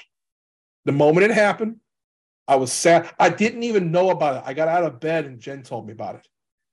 And I went to my bathroom, and I about cut my wrists. Not true. I did go to the bathroom and stood in the shower for like an hour. Like, oh, my gosh. That I believe. In the background in my head, the soundtrack in my head was Boyz II Men. It's so hard to say goodbye to yesterday. So we started out and we basically took every team in the NFL. And I said, hey, who wants me? Who wants me to be their fan? And we made it very clear. Look, there's a favorite here. Look, if you listen to me, if you know who I am, there's clearly a favorite. That's Joe Burrow. Joe Burrow's my guy. The first round of eliminated teams, the Dallas Cowboys, because I've always hated the Dallas Cowboys. Yeah, they're out. The 49ers I eliminated early because of you, Uncle Rico. I could not swap over to the 49ers after all these arguments we've had all season about them. The Kansas I was literally thinking that. It's like, where the 49ers fit? Is it because of everything you said all year, or is it just because, is it spite, or what is it? Yeah. The Kansas City Chiefs. Now, look, this was a hard one because I live in Lawrence, Kansas. And, everybody I know is a Chiefs fan here. But I couldn't be a front runner. I have a real problem with that. It's just like you don't become a Laker fan. You don't become a Yankee fan. Don't be a fan of a team because they won 2 Super Bowls in 5 years. So they were out. The fourth one was easy. That was the Atlanta Falcons. I will not be a Falcons fan coming off being a Saints fan. That's like going from the dark side of the Force to the Sith. The Sith to being the light side. I just can't do it. No, I'm dark side for life. In fairness, I think you can eliminate the entire NFC South. Probably so. The next week, we eliminated 3 more teams. The Green Bay Packers, because they were fucking around this Aaron Rodgers thing, and I wanted nothing to do with it. The Baltimore Ravens, and that had everything to do with Lamar Jackson. I was very pissed at how they handled Lamar Jackson. You can't bring me back in the fold on that. So they're out. You and I are on the same page there. If you'll do that to Lamar Jackson, you'll do that to any player on your roster. Absolutely. So I was out because and not that I'm the biggest fan of Lamar. I like Lamar a lot, but if you're willing to do that to a guy who's been an MVP on your team and is young, no, fuck you. You'll treat all your players like that. The other one was the Jacksonville Jaguars. This is a team I think's on the come up, but I wasn't willing to go with them because they're owned by the Khan family. And if you listen to all my wrestling stuff, you know how much I hate Tony Khan. So because he won't hire me, basically. I told Tony Khan I can fix all of them. Yeah.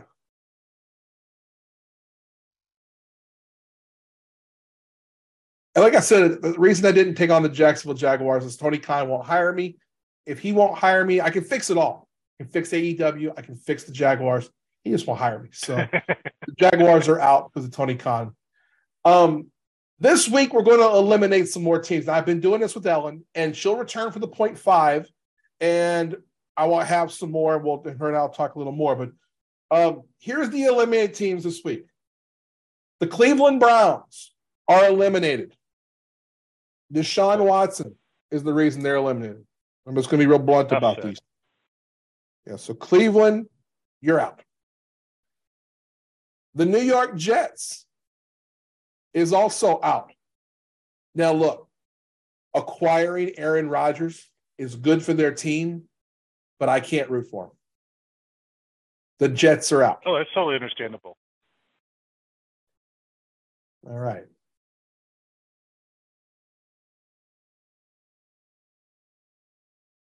The Arizona Cardinals are out. Good call. The Arizona Cardinals, because I don't know what the fuck they're doing. I mean, they ain't got no clues.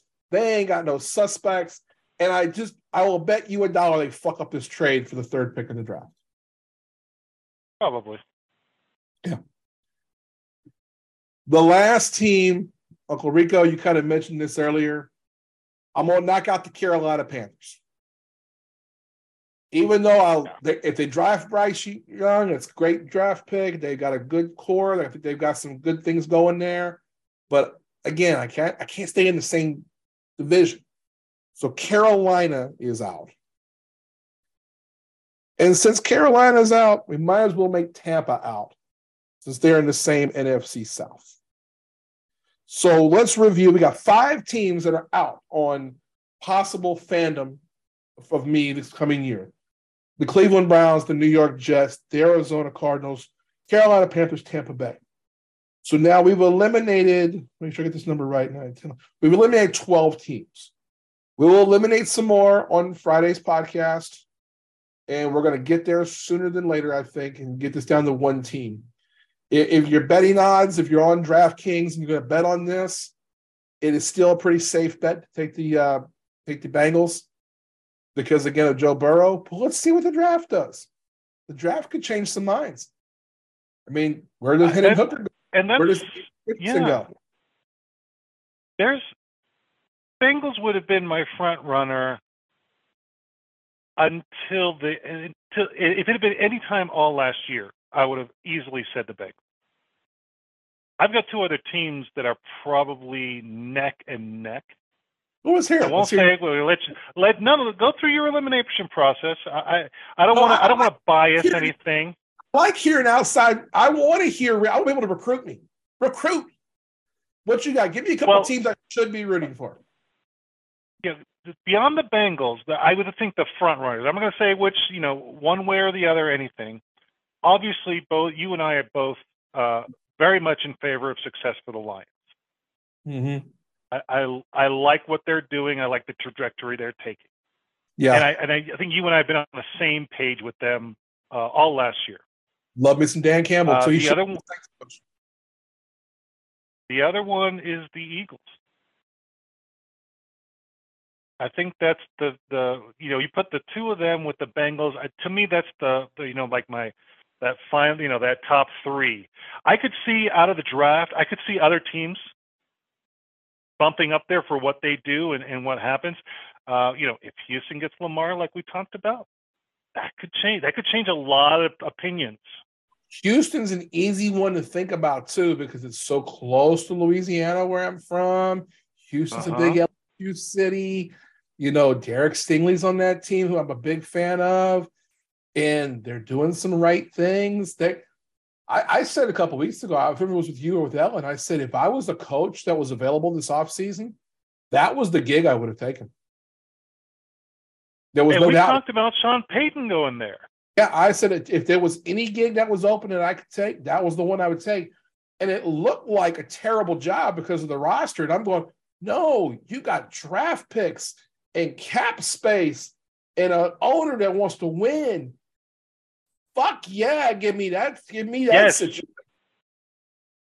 Yeah, people who are thinking low on the Texans as a good job are people who are thinking about Texans over the last 5 to 7 years, not what they can be going forward if you're taking over as a head coach.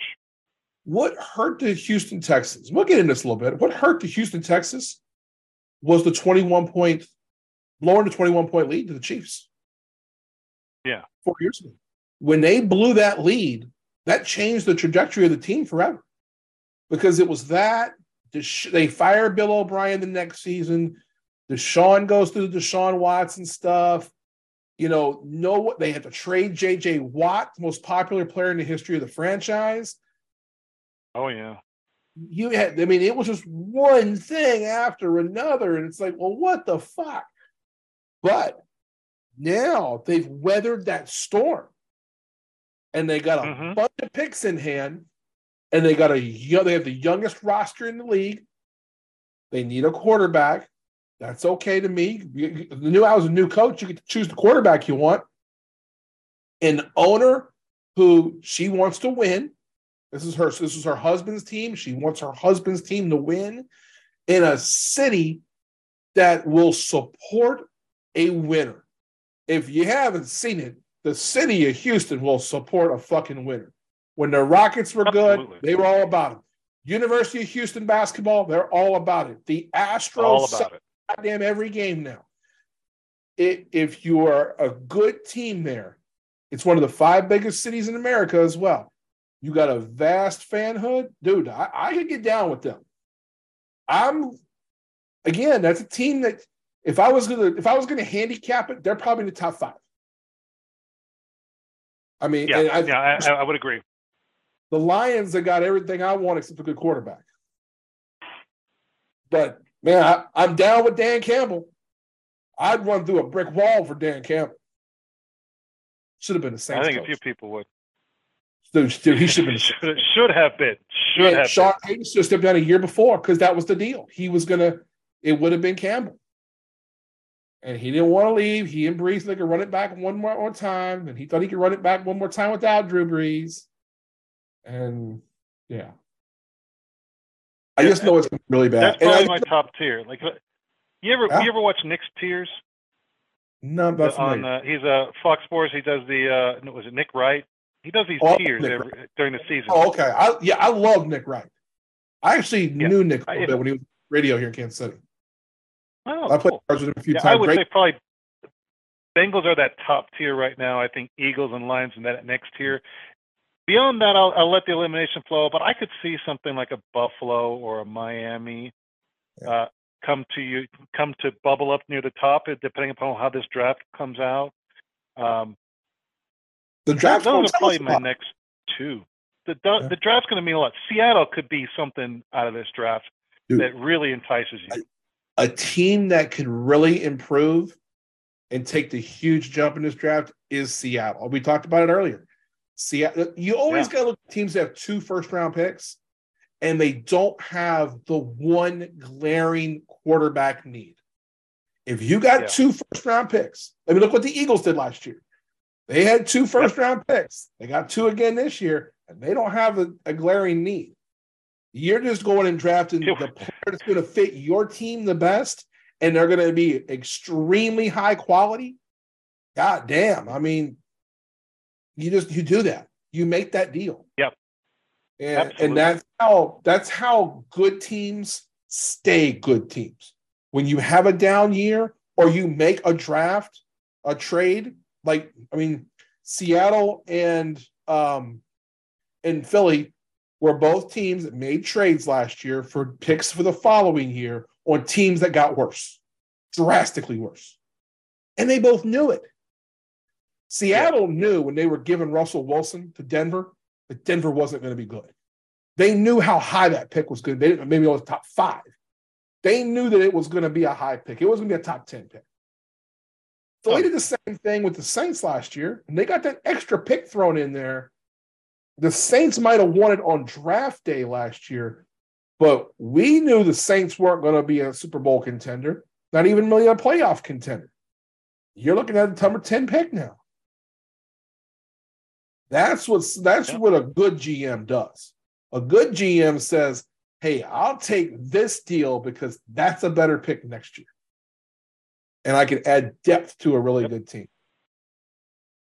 Yeah, I mean, that's... Beyond, I would say, past those tiers, I could still see potential for your fandom with, and it's weird to say this, the Giants, the Bears, I think are in the running based on what the draft happens, because I think the Bears have the most to improve. I think Giants coming off with Daboll as coach of the year could be smart and do something really nice there and stay up at the top with the Bengals. Yeah. There's some potential here. There's some real the Giants let's talk about them real quick. The Giants, I love what they did, and I love what they did in the offseason. Again, they played it well with the picks, the issues they had. People will laugh at how much money they gave to Daniel Jones. That's the cost of doing business now. And by not franchising Daniel Jones and giving him the deal and committing to him being your quarterback, and then franchising Saquon Barkley, you saved money on the cap. You know you got your quarterback for the next 3 or 4 years. He knows he's your quarterback for the next 3 or 4 years. You got one of the best 5 running backs in the league, and not one of the best 3 running backs in the league. And you got him at a price that's acceptable. And now you freed up some ideas for the future. That's what good GMs do. And what the Giants did was incredible. Who was the other team you just mentioned? You mentioned the Giants and the Bears. Same thing. They trade out of the number 1 overall pick. And you look at that and you go, well, why? Well, because I've already got Justin Fields. I don't need Bryce Young. Exactly. The only way you take Bryce Young is if you can trade Justin Fields in the trade. Yep. But they're sold on Justin Fields. So this is where I say they're in that mix because they made the smart move to get out of the way and not waste the number 1 overall on a quarterback they don't need. Well, and the thing is that it's value. They looked at it and said, okay. Exactly. There's 2 reasons you make franchise and you make these contracts. It's either sentiment or business. And most of the time, it's business. This is a smart move by Chicago to go down to 9. They're still in the 1 in the first round. They just moved down to 9 because it fits what they need better. Yeah, and what you got in addition to that number 9 pick gives you enough flexibility that if you want to move up to 5 or 6 on draft day to grab Will Anderson or Jalen Carter, you can do it. Hey, you know what the Bears want? The Bears want Tyree Wilson from Texas Tech to fall to 10. Or to what are they? They're 9? Is that right? They're 9. Yeah, they're 9 right now. 9. If Tyree Wilson drops to 9 and the Bears can take him, they're already better than they were last year. Absolutely. And you've gained another pick. Yeah. And if I recall correctly, did they get the 1 next year from the Panthers? I don't remember. The 9 pick is their only one this year, so I would assume that's accurate. They got the 1 next year. 2 2s. Yeah. They got 2 2s of 3, 2 4s, 2 5s, and 2 7s. So then you think about it. If you're the Bears next year, let's say Justin Fields does not work. Almost Justin. You know who Justin Wilson is? The cook. I guarantee. You ever heard of that guy? I'll tell you later. Anyway, if Justin doesn't work out, then you have enough flexibility in next year's draft to try to move up, because we all know who's 1. Like, we'll say it, and we all kind of knew Bryce Young to be number 1. If it wasn't him, it was Will Anderson. But Caleb Williams is different.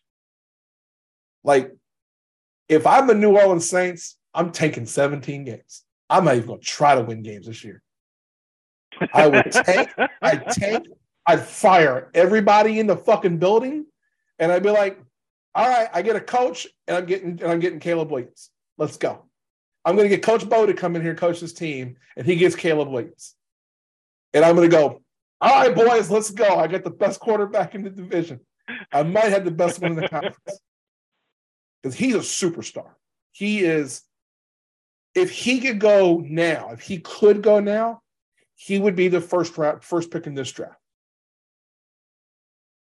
There's just no doubt. I mean, I was looking, the ESPN rankings have Bryce Young rated at 95. Caleb Williams will be a 97. So, yeah. I mean, he is going to be he's that much better. He's ridiculously good. And he gets another year with 2 quarterback coaches over there. Now they brought in Arizona's former head coach, Cliff Kingsbury. Cliff Kingsbury's being brought in as the fucking quarterbacks coach, an offensive assistant, which means he's sitting in the QB room helping Caleb Williams become a better NFL quarterback. He's going to win the Heisman again. He's going to be the first 2-time Heisman guy. Well, the second, because Archie Griffin won it twice. But yeah, he'll be the first quarterback to win the Heisman twice. He's going to be the number 1 pick in the draft. It's not an exaggeration to say that Caleb Williams could be Patrick Mahomes. It won't be an exaggeration. I'll say it this way. It won't be an exaggeration to say in the right situation that Caleb Williams will be better than Patrick Mahomes.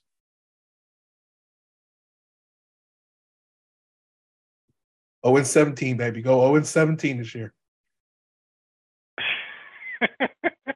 That actually brings up an interesting question. Looking at this year's draft, and I've said it even today, at how often college players bust because they can't make the transition. Yeah. So here's my question to you: between Bryce Young and C.J. Stroud, who do you think is going to bust? One of them's going to. If I was to say one bust, it's Young. The safer pick is Stroud. Stroud is by far the safer pick. If I had to say the bustability, to say this one's not going to be as good. Now, look, I think it's more prevalent that Young is going to be a better quarterback than Stroud.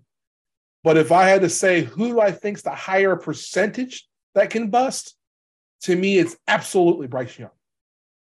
And it's only because of his size, and he's going to have to play in an offense that's going to have to tweak things because of his size and his skill.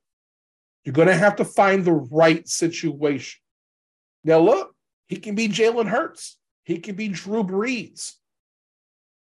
But I know it's C.J. Stroud. I could probably stick him in any offense, and he's going to be tangible. He's going to be good enough to at least get me to the playoffs. Okay. That's the way. There is a tremendous upside that Bryce Young has that C.J. Stroud does not. If you said it's just as likely, in my view, and again, I could be wrong, but the way I look at this is the way you're looking at who could bust more. Yeah, I think it's Young, but who's more likely to win multiple Super Bowls? It's also Young. Bryce Young could be an MVP before C.J. Stroud can be. So I'll answer the same question just to be fair. Okay. I think whoever Carolina picks is the bust. I can see your point there. And here's why I say that. I don't believe Carolina knows how to coach a quarterback to success. So I think whoever they pick, they will bust because they don't have enough. They don't know how to do it. That's why I say I like DeMeco Ryans. I like him in Houston. I like Houston's position in this year overall in this draft. Yeah. I think if they pick a quarterback, which I know they said they haven't, if they do get a quarterback, if they don't get Lamar, if they pick one here, I think they have the success. I think Carolina busts. Yeah. Here's where not by the player, by the coach. Yeah. Here, I do understand where you're at. And people are going to say, I'm going to say this. I think Frank Reich's a good coach. I think he's a really good coach. He was not as good at Indy as he could have been at the end. Again, when you're trying to play Matt Ryan and whoever the redheaded cocksucker, I can't think of his name right now, Carson Wentz. You playing those two guys at quarterback you don't have a lot of chances. But here's where I knew that Carolina has a real shot at doing something special. And people are going to be like, oh, my God, I can't believe you're saying this. Special offensive assistant Jim Caldwell. Tell me a quarterback that he just played for him that wasn't good. I'll wait. He's made every quarterback good. Might be waiting a while. Now I'm telling you, every quarterback that's played for him played fucking fantastic. Jared Goff. That might be their smartest move is having him. That could very well be the smartest move to solve that problem. Oh yeah, is having him. I get exactly what you're saying. Where I just don't have a lot of faith in Carolina as an organization to solve that problem. They have too much history of not having a good quarterback. If you look at what they've done in the past couple of months, a lot of people don't realize what they've done. Their new owner has basically just whitewashed the staff. I mean, they just came in and said, you guys are all out. Go and hire Frank Reich. They got Jim Caldwell to be a special assistant. They went and got as a special assistant on defense Their original head coach, Dom Capers, with coal black hair. I saw the picture. It's fucking hysterical. And they've gone and gotten young offensive and defensive coordinators. This team added like D'Angelo Hall as a defensive back coach. Deuce Staley is the assistant head coach. Deuce Staley is going to be a head coach in the NFL sooner than later. I agree. Yeah, I mean, they got him away from Detroit. They got him to leave Detroit. They go to Carolina. They stacked this team with so many good coaches. I'm looking at the staff right now. I'm like, holy shit. Josh McCown's their quarterback's coach. Deuce Staley's their running back's coach. Dom Capers is the defensive. If you don't know about Dom Capers, that guy's a fucking genius on the defensive side. I mean, he basically invented the fucking what we see now, that three defensive player front with the 3-4. He basically invented how to blitz out of that. D'Angelo Hall is going to be a great defensive backs coach. Great. I mean, I'm looking at this quote, I'm going, oh my God, this is a team, and they have a new owner. They have a new owner bought the team before last season, who's he's a billionaire. They've gone in.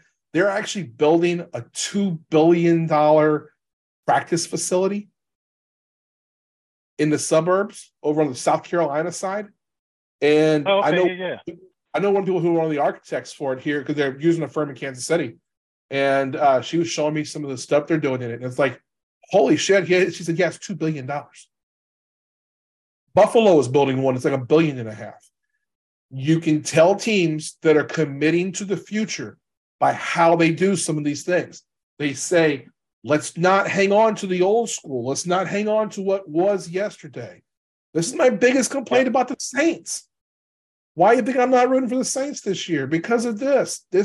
We got to hang on to Derek Carr. And they wanted Derek Carr because he fits with Dennis Allen. They wanted to keep Dennis Allen. They wanted to keep Pete Carmichael as the offensive coordinator. I wouldn't let Pete Carmichael make me a fucking cup of coffee. Much less run my offense. We've seen he's a scam without Sean Payton. In wrestling terms, he is Vince Russo without Vince McMahon. It's ridiculous. And it's like, look, you're either getting better or you're not. And that's how we should be in everything in our lives. As a business person, I'm like that. OAGKS.com. I'm either going to get better tomorrow than I am today, or I'm going backwards. And I can't go backwards now. I know one of my stole from Bomani Jones. I can't go back all-star now. No, I don't go backwards. I will say this. I hope he doesn't hear this, but man, I was having lunch with my brother this past weekend.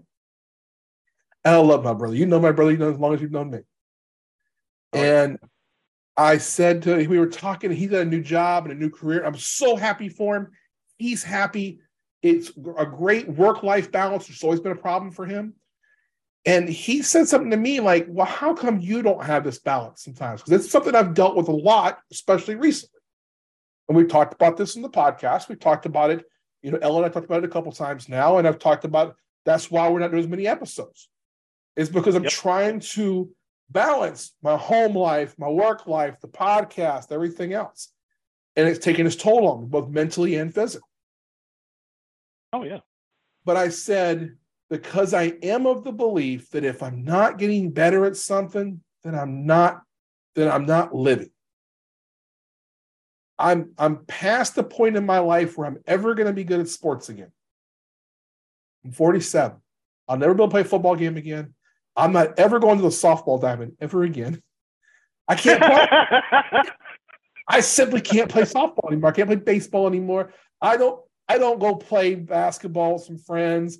I've been invited to the old man's game a couple times. I'm not going. No. I wouldn't have looked at that video of Dusty Rhodes playing basketball if I went out and played right now. If you haven't seen it, check that shit out on fucking Instagram and TikTok. It's out there. Oh, I saw it. Oh, God, that's funny. But you get that vision in your head, didn't you? Yep. It is. It's there. Oh, yeah. Yep. So I said, look, where I have to get better is I have to get better taking care of myself. And I have to get better taking care of this business because I provide for my family this way. but also want to be successful. I shouldn't have to apologize for that. No one should. And look, I'm in a business that the more I work, the harder I work, the more I make. Plain and simple. And there are times where things are great, and I'm in one of those streaks right now. But then there's times where it's slow, and I know that coming up. And it's like, okay, I know that the pedal's going to have to back off the accelerator a little bit. And I won't say who, but I got asked to coach this season. And unfortunately, I just told him, I appreciate the offer. It wasn't the right situation, but also I can't make a fair commitment to you and your situation and your team to come coach right now. I've already got other issues. Check me in a year and let me see if this will work again. Because it might. As the business progresses and things get going, Sure. my health is better, those sort of things. So I look at things that way. I've gotten really introspective about that in the last few weeks. And I got to do that. And that's where I think that, like, going back to what we're talking about with football, as I see things, when you look at these teams now, you look at the draft is a great way of looking at it. It's to say, who is trying to get better? We just saw the Jets and the Packers make a deal. We think the Jets made themselves better. The Packers just took what they could get. They didn't necessarily make themselves better. They're a worse team today than they were, but they might have taken one step back to make two steps forward, and that's okay. And I agree with that. I agree with that exactly. Yeah, so that's what you have to kind of look at it. So when we say things like, I can't trust the Panthers to be the Panthers because they're always the Panthers. Well, yes, I see where your point is, and you're not wrong. That mentality's there because, well, that's the experience they've given us for the last 10 years. So do we have faith that what they're doing moving forward is good? I don't know, but I like what I see moving so far. And that's why I'm not completely going, they're going to be the Panthers again. The odds are you're probably more right than I am on this one. But I'm willing to give the benefit of the doubt because I see a couple of pieces and I go, yeah, I can see what they're going to want to do. Here's I would justify it this way in that I agree with everything you said about them. The new owner, all the changes. I agree that needed to be done. But much like I've said, I've said it a couple of times. I don't know who they are yet. Yeah. I don't know who this coaching staff and what this team's going to be under this. So until I see different, I'm not writing them off. Yeah. But between them and what I believe, if it's the Houston Texans, I think they're probably better poised right now with their head coach. I think that's probably where I'm more leaning forward, and maybe it is a little bit of, and I'm sure you're thinking it. The DeMeco Ryans 49ers connection. I'm kind of hoping that works out really well. I want him to succeed. I get that, but at the same time, if I'm taking that as my account, they'll counter that. I would say on the other side, Frank Reich, in Indianapolis, fought for Carson Wentz. I have to question these kinds of decisions. Sure. From a coach who has head coached in the past. Whereas DeMeco Ryans, I don't have a lot of questions as a head coach onto his decisions. So he's got more of a blank slate in that regard. And I've seen what he's done on the offensive side. Yeah, in the 49ers. I think that's fair. I think it's fair to say, hey, you thought you were going to win with Carson Wentz. And what his counter would have been at the beginning was the best Carson Wentz ever played was when I was his offensive coordinator. And that was the argument up front, and I get that. I get that. Again, sometimes the shit don't work, and you may be spot on that it may not work in Carolina either. But if you got it may not work in Houston. Yeah, it may not work in Houston. Look, we don't know. But I'll put my money there before I put it on Carolina right now with Frank Reich. And you mentioned the DeMeco Ryans thing, and I know you're big. He was a 49er guy. Look, I think that guy was destined to be a head coach even a couple of years ago. I think he's going to be an outstanding head coach. And even if he never wins a Super Bowl or a conference title, he's gone into a shit show, and he's got a couple of pieces, not on the field, off the field, to say, okay, I can make some things here happen. Let me put this together and see what I got. Again, so much of it, when you come to these teams and you look at these things, it's about making the parts you have as successful as possible. It's just like, I look at this like a head coach in the NFL is a CEO now. Whether it's Dan Campbell or Frank Reich or Sean Payton, Bill Belichick, they're not calling plays. Now there's Sean Payton will, but Dan Campbell is not going to call the offensive plays. Ben Johnson's going to call the offensive plays.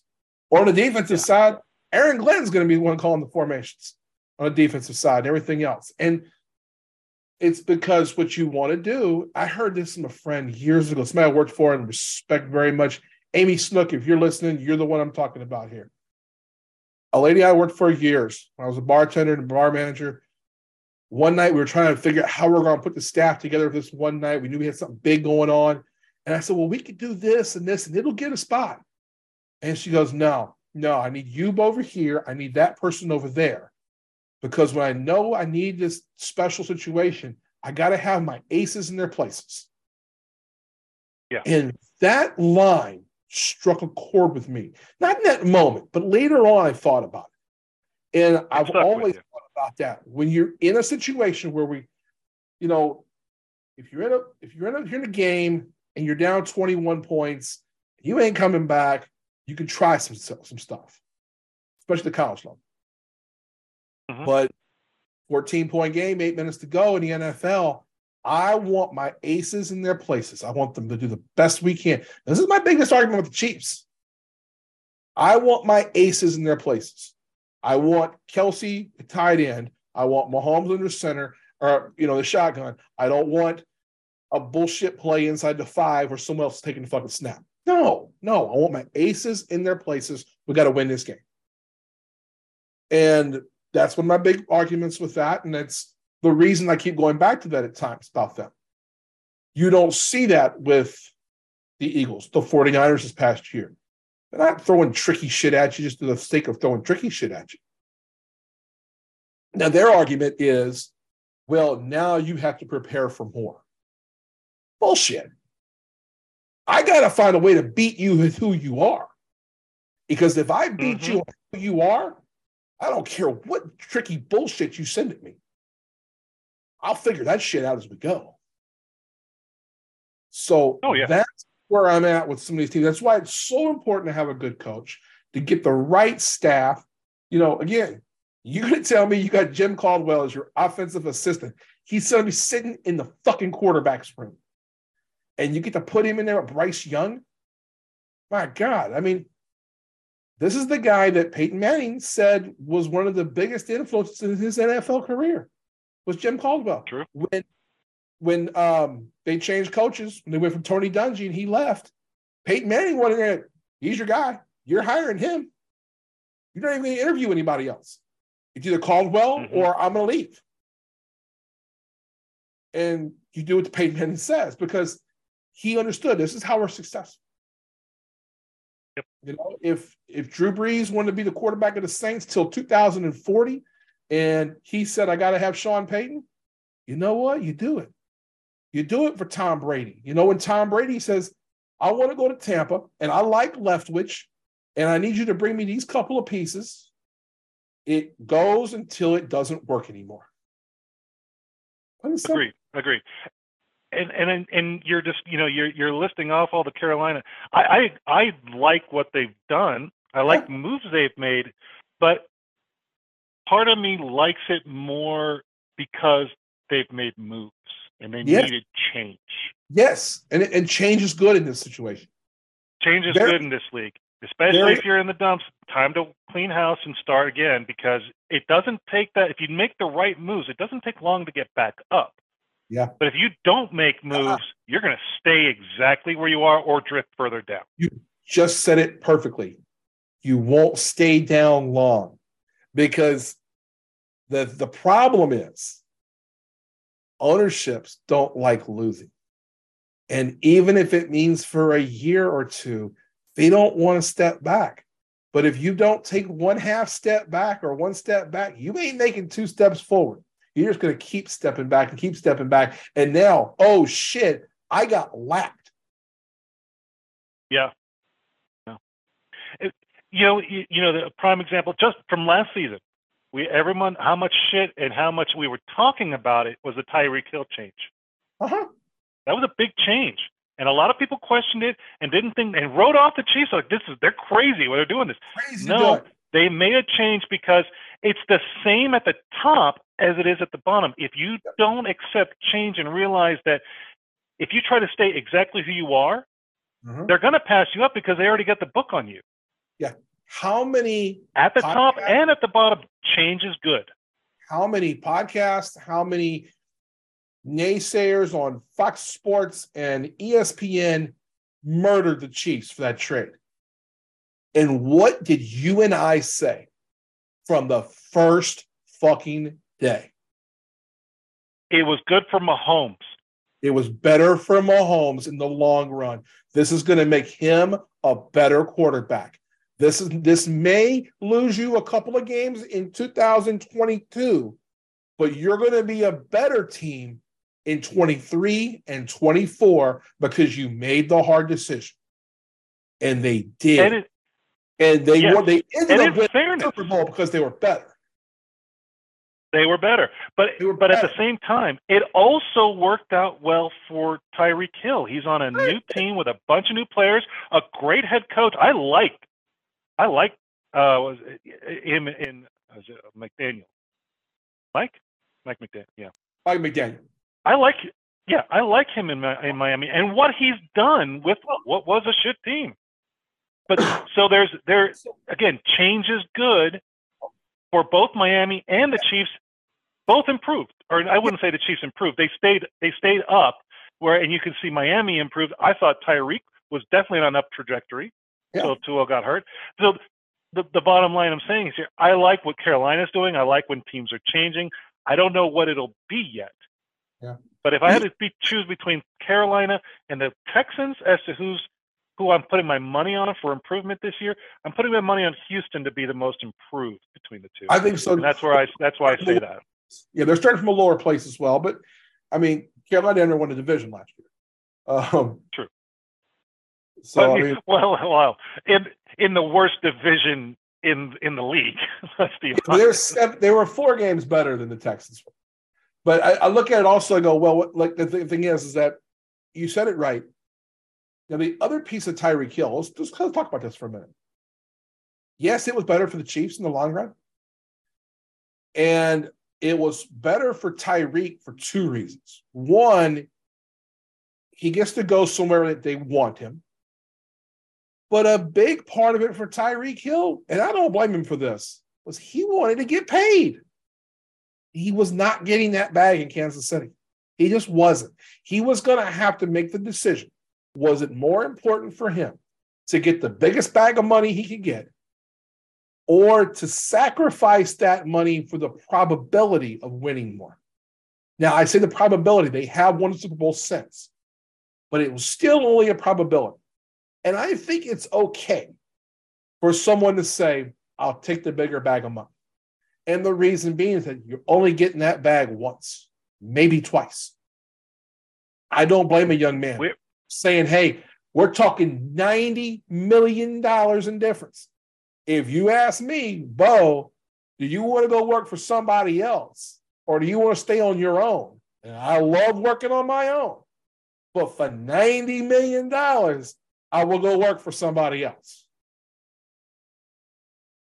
Football is a sport you play with passion, but the NFL is a business, and this is their job, not just their passion.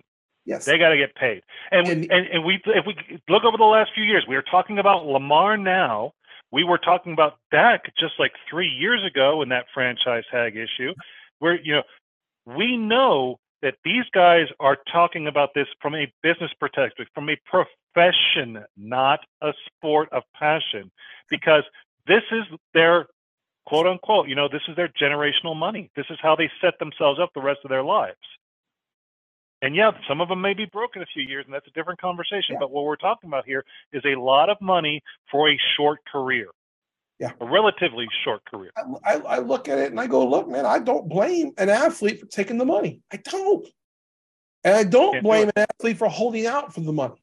Look, if Lamar Jackson doesn't sign his franchise tender, and he may not, and frankly, if I was him, I thought the same. I wouldn't if I was him. If he doesn't sign his franchise tender and he holds out the entire season and becomes a free agent, he's going to get attacked by fans. Fans are going to say, you don't care. However, what Lamar Jackson's looking at is his mother, his family, and he's saying, when I do secure the big bag, I'm setting all of them up and every person that I love for generations to come. And if you want to yell at me about this, tough shit. The best example I ever heard about this was a baseballer, was Barry Bonds. Barry Bonds is the best baseball player of all time. We know why. He cheated. He was a great, great player. He started steroids and went fucking apeshit. And he broke every record there was to break. But he did it because he ended up securing one of the biggest bags of all time at the time. And you look and you go, all right, am I willing to be hated for the next 30 years by mainstream fans and media for $100 million? Yeah. I probably would take that. Absolutely. I would take walking down the street and getting, cursed at every day for $100 million. $100 million. That's what he ended up making out of the deal. And I look at it, look, I can't blame. Now, look, I'm not saying I necessarily, given the situation, would have done it. You can argue, hey, he already had $50 million in the bank. Okay. But now nobody named Bonds is going to be broke for the next 100 years. Yeah. You're set. You don't even have to work. That's what Lamar Jackson's thinking. And the thing with Lamar as well, I'm sorry I cut you off there, but the thing with Lamar as No, go ahead. I've been fucking insulted right now. And I think Jalen Hurts ought to be insulted right now. They didn't get guaranteed contracts when Deshaun Watson did. And if you've been listening, you know how I feel. This is motherfucking collusion if there's ever been. Oh, yeah. This is collusion. These teams are working together to make sure that nobody else gets these fucking contracts. Oh, absolutely. No, I just had this conversation last week as well. There is no question. I don't care who you are. That 31 other owners have set up and said, fuck Cleveland. Oh, they're pissed as hell at him. They are not resetting that for the rest of the league. They are absolutely saying, fuck Cleveland, hell to the no. You can try all you want. And I'm not saying that Lamar doesn't deserve it or hasn't earned it significantly over Deshaun Watson. Yeah. What they're saying is that's an aberration that nobody else is going to agree to. I'm sorry. It sucks, but fuck Deshaun Watson, fuck the Browns. We aren't doing it. And that's the reality of the situation. You don't have to like it, and you may not agree with it, but that's the reality of it, is that you have one off here, and everybody else is saying, sorry, that's not going to happen. And you're using the same terminology. This is what's going to get them in trouble eventually. They're using the same terminology. The GMs are calling the contract for Deshaun Watson the outlier. You're going to keep hearing that word, outlier, outlier, outlier. It's the teams have obviously said to each other, call it the outlier. That's what we're going to call this. It's the outlier. And you're right. 31 other owners are super pissed at the Browns ownership. And it's two reasons. One, because now someone's going to have to break this fucking, there's no way to break it. Eventually it's going to have to happen.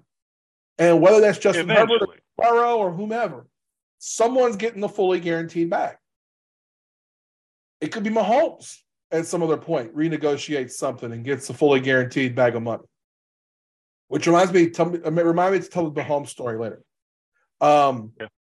we so we you look at this and you go, okay, that's the issue. Now, the family that owns the Browns, they are multi-billionaires. They have more money than pretty much every owner, even Jerry Jones. And so they can afford what you have to do to put that much money. I think you've heard me say it before, what has to happen. The team has to put the money in escrow. The escrow gets paid out each year back to the team. Now, the issue is a lot of these teams can't afford it. You'd think that a business where the latest franchise just got sold for $7 billion, $6 billion, can afford to put $250 million away for a quarterback. But a lot of them can't. They don't have the cash. Some of these teams are not owned by conglomerates. They're owned by a family. The Chargers are one of those. The Bengals are one of those.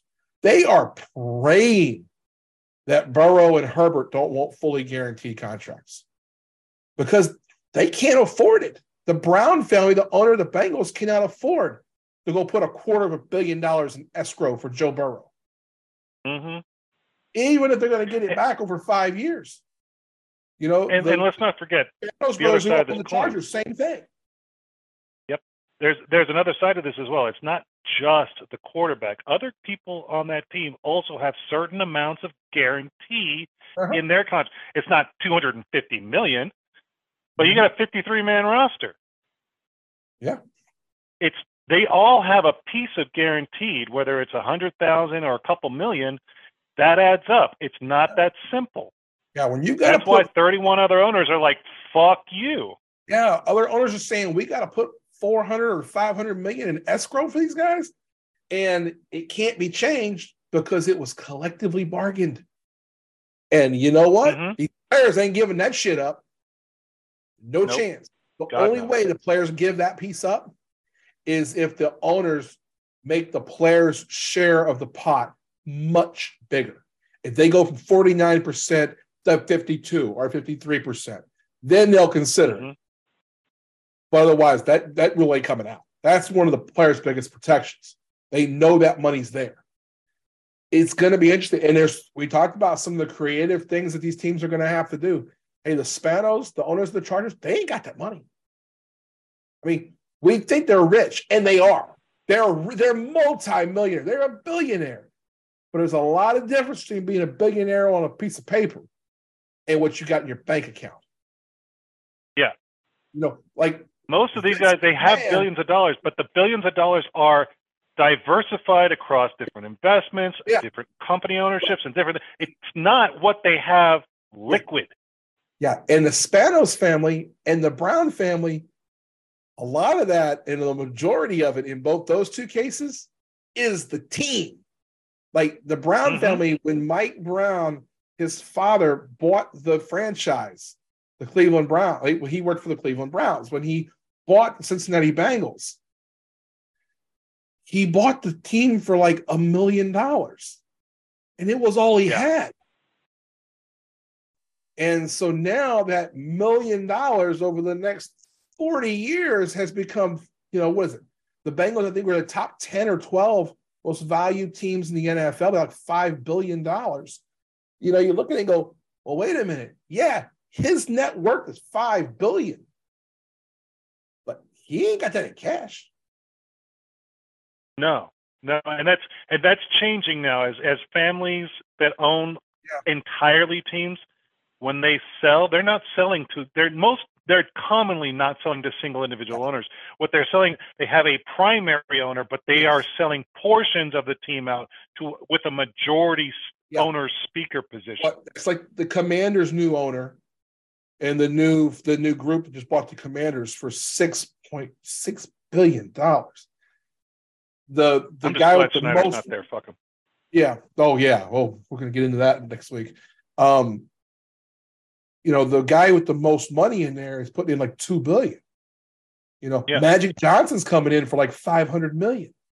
A couple others are putting in, $500 and $1 billion. And when you have that collective, well, now you do have that extra equity. Now somebody can come along and do that. Now you're going collectively, yes. And 8 owners and saying, hey guys, Joe Burrow is going to cost us $250 million. There's 6 of us. It's $45 billion each. Everybody pony up. And they go, oh, shit, keep Joe Burrow? Fuck yeah, let's go. God gave you 50. Let's go. Yeah. Keep him happy. That's what you got to do. Right. Lamar Hunt, the Chiefs owner, is one of the very few that's worth billions and billions more than his team's worth because he has all the other businesses. He makes billions on. And, I mean, he's one of the richest men in America. And it was no problem for him to put a lot of Mahomes' money, the guarantees away. It was no big deal. He had the money. But it's going to be a Mahomes type of quarterback that's going to get that. It's not going to be a Deshaun Watson who sat out after injury and all this and that shit. No, it's going to be a Mahomes who's won 2 Super Bowls recently and could easily continue their career for the next 10 to 15 years. Those are the players you're going to get it, and you don't know that yet. And most of the owners aren't ready to make that switch yet. There is only until they know what they're getting. And there's only one player right now who can break that bank, who can break that rule. The one player who can say, I ain't going nowhere till I get $1 more guaranteed than Deshaun Watson. There ain't but one of them right now that's going to be in this situation in the next couple of years. That's Joe Burrow. Even Herbert has a little bit of, you ain't won many playoff games. Burrow's won at Arrowhead. Burrow's been to the Super Bowl. Burrow was the number 1 overall pick. Burrow's the reason that team went from being the 25th most valuable team in the league to number 10. Yeah. That franchise can't let him go. And we know that Joe Burrow's probably not going to do that and say, I want the full bag guaranteed. Well, boy, you know what I'd do if I was him? If I can get away with it, I think he can get away with this too. He ought to pull a Dak on him. All right. Make me the highest paid player in the league for 3 years. I want $60 million a year for 3 years. And we'll fight this battle in 3 more years.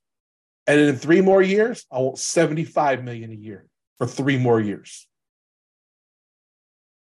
There are other games. This is a completely fluid situation. It will change. Yeah. The reason Mahomes can't is because he's in a 10-year deal. Now, he's if already got a big contract to opt out in a couple of years, then he is the one guy who can then say, yeah, I'm the GOAT. I'm Jordan. You're going to pay me. Oh, yeah, no. Matter of fact, you need to go ahead and call the office and find out how I get half the ownership of this team. Oh, yeah, no. He's the guy that if you see him on the sideline this year and him and Andy Reid get into a fist fight, he'll walk out of it. He'll come out at the end of the next year and say, okay, who's going to give me that contract? And he could do it. But he's got 2 Super Bowls in his belt and 10 years left in his career. Yeah, at least. Yeah, I mean, you look at it and go, oh, shit, and he could do it. Year-old Mahomes, but he ain't Deshaun Watson. He's Patrick Mahomes. You can put him on every billboard. And I kept saying the billboard thing over the last year, but I love the way I heard it a couple weeks ago. I was in Houston. I heard it this way. You want a player as your franchise player that little kids want to wear his jersey. Absolutely. Every kid in Kansas City's got a fucking 15 jersey. Yeah. And that's what you're looking at these quarterbacks. You got to find the one. And your quarterback has to be the guy that every kid wants to wear his jersey. You remember that guy, you don't have a chance now. Was it 2 years ago or 3 years ago that they had Dallas on HBO? It was Dak's kid wanted a Mahomes jersey. Wanted the Mahomes jersey, yes. Yeah, he wanted a Mahomes jersey. I mean, you're talking about is Dak, but his kid, all he sees is dad. He doesn't see Dak. Yeah, he doesn't see Dak Prescott. Dak Prescott. He sees dad. So which jersey does he want? He wants Patrick Mahomes. Because he can go to a closet and see 20 Prescott jerseys. I know my dad, but he's dad, not Dak Prescott on the field. He wants a Mahomes jersey. Here's the exercise to show that we're right on this. Here are the last 10 Super Bowl winning quarterbacks. Patrick Mahomes. The one outlier, Matt Stafford. Still a guy that might be in the Hall of Fame. Tom Brady. Yep. Patrick Mahomes. Tom Brady. Eagles team that had Nick Foles at quarterback because the injuries to Carson Wentz. The Wentz year. The Wentz year. Year. Before he gets hurt, Carson Wentz was the MVP of the league. Yep. Tom Brady. Peyton Manning. Tom Brady. This one was Russell Wilson. And that was his second year in the league. There's your last 10. And that was the Patriot. That was it was almost Tom Brady again that year. Yeah. You got to have a guy that the kids want to buy his jersey. Because even the LA version, Matt Stafford is still a guy you could root for. Yeah. People don't realize Matt Stafford got 2 5,000 passing yard seasons. He's going to the Hall of Fame. He's got a Super Bowl win and 2 5,000 yards. He's in. Anybody doesn't think he's a Hall of Fame quarterback. Is he Tom Brady? No, but he's going to be in the Hall of Fame. Absolutely. No. But you go back and look, the 10 years, you better have had Peyton Manning, Tom Brady, Russell Wilson, who Russell Wilson played the best year of his career that year, and he had the best defense in the league. And who did they beat in that game? They beat Tom Brady. They beat Peyton Manning.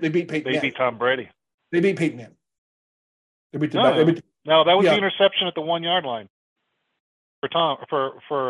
When Seattle won, they won. Oh no, you're right. It was the next. I think it was the next year. First possession, the ball goes over Manning's head in the end zone. Right. That's right. Yeah, but then you go back and look. Even the years before that, you got the Ravens had Joe Flacco, and that was Joe Flacco against Colin Kaepernick. You have the Giants, Eli Manning, Green Bay, Aaron Rodgers. New Orleans, Drew Brees. Pittsburgh, Ben Roethlisberger. The Giants, Eli Manning. The Colts, Peyton Manning. The Steelers, Ben Roethlisberger. Yep. Brady 2 more times. I mean, that's going back to 2004. That's now 20 years. 20 years. Yeah. Couple of anomalies. You have that Eagles team. But you got the Nick Foles in there. You got the Joe Flacco one, but you've got franchise quarterbacks across the board there. Everywhere. And Joe Flacco in the beginning of his career was really good. I mean, he was. Like he was second. Flacco just kept playing longer than he needed to play. They got progressively worse. And they really didn't give much attention to the offense because they were a defensive team. But think of it that way. You got to think, I got to have the guy. And that's why this draft is so important, because you got 4 guys that technically could be the guy that the kid wants to get the guy's jersey. If they all play to their ability. The one I think is the oddball is Will Levis. I think that the biggest bust potential is Anthony Richardson. But I also think Anthony Richardson can become Patrick Mahomes. Yeah. So again, I'm looking at this going, I don't have one of these guys. If I don't have the guy, give me one of these 4. I know there's a chance they bust, but I'll keep trying. All of this doesn't make you excited for this draft and what this year could be out of this draft, I don't know what will. I mean, there's so much that could happen. First hour and a half of this draft Thursday night, it's going to be phenomenal. From 7 o'clock Central Time or 8 o'clock Eastern to 9:30. When you get those first 6 picks go, so 15 minutes each, boom, you're going to see it. You're going to see 6 players go. You're going to have the 2 frontline defensive players, and you're going to have 4 quarterbacks. And that's the thing. 4 teams are going to take a chance at a quarterback, and either going to be really right or really wrong. But you got to try. There's something. I have to look on DraftKings, and I wonder if it's there, because the thing is, you just mentioned it.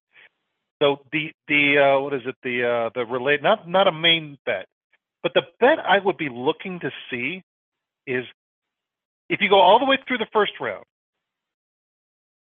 which team is on the clock the least in the first round? I'll bet it's the Texans. Well, I think I'm leaning towards the Texans trading their picks. Yeah, So. I think. But barring a trade of a pick or something, I'm wondering who ends up on the. I don't know if maybe you want to say the first 10 or just the entire first round. Who's on the clock the least? Who walks up? They're on the clock, and a minute later, their pick is in. I'm curious. I'm sorry. I said the Texans. I meant the Panthers. The Panthers are good. The Panthers. Yeah.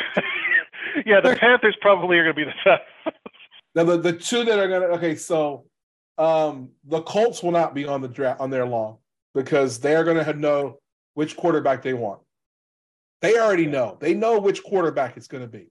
They just got to figure out if they're trading up to 3 to make the pick or if they're picking at 4. Yep. From there, they're all going to take the 15 minutes because they're all going to start filling. Yeah, this draft starts at 7:30. At 7:30. Maybe the Chiefs only because they're the last pick? There's a lot of talk that the Chiefs may be willing to trade up. They have a shit ton of picks. And they don't have a lot of depth needs. Like they can't, I think someone said they have like 10 or 11 picks in this draft. And like a lot of like third and fourth picks. I'll tell you real quick. Will you tell me what they've got by team? I don't have that in front of me. I have it up here. I got a way of looking 10. They got 10. They've got 2 4s, 2 6s, and 2 7s. Okay. But they've got a pick in every round. Okay. So you're sitting with the last pick in every round that they're in. Yeah. You have the 4th one with the compensatory pick. So actually, they have a back-to-back. They pick last in the 5th and first in the 6th. Yeah. Is that a trade? A trade. They have a trade pick. They have another trade pick in the 4th when they're not last. All the other ones, they're last. Yeah. So but they have a trade pick for the 6th. They're number 1 there. They got a back-to-back pick at 5 and 6. Yeah. So if you're the Chiefs, you're a team that can trade up. This is why I think if you're a Chiefs fan, you got to look at what's the cost of doing business to move up. Because if the Chiefs do want one of those 2 receivers, they're not getting the kid from Ohio State, Jackson Smith. They're just not getting him. That's going to cost them too much to move up. But if they want Flowers from BC, they could get him. And they could get to 20. And what the plan would be, you give up your 2, which is basically a throwaway, the last pick in the 2nd round. So you say, well, we'll give you our 2 and maybe a 3 next year, or we'll give you our 2 and our first 4, number 20 pick in the 4th round. So move up to 20. Seattle? Change it with Seattle? And Seattle could say, well, okay, now we take those picks, and Seattle might like the idea of sitting at 32 because of Hendon Hooker. If they think they can get Hendon Hooker at 32, they use the first pick they've got, make a deal with the Chiefs to move up. You get an extra 2 and an early or a mid 4 out of the deal. That's how teams build depth.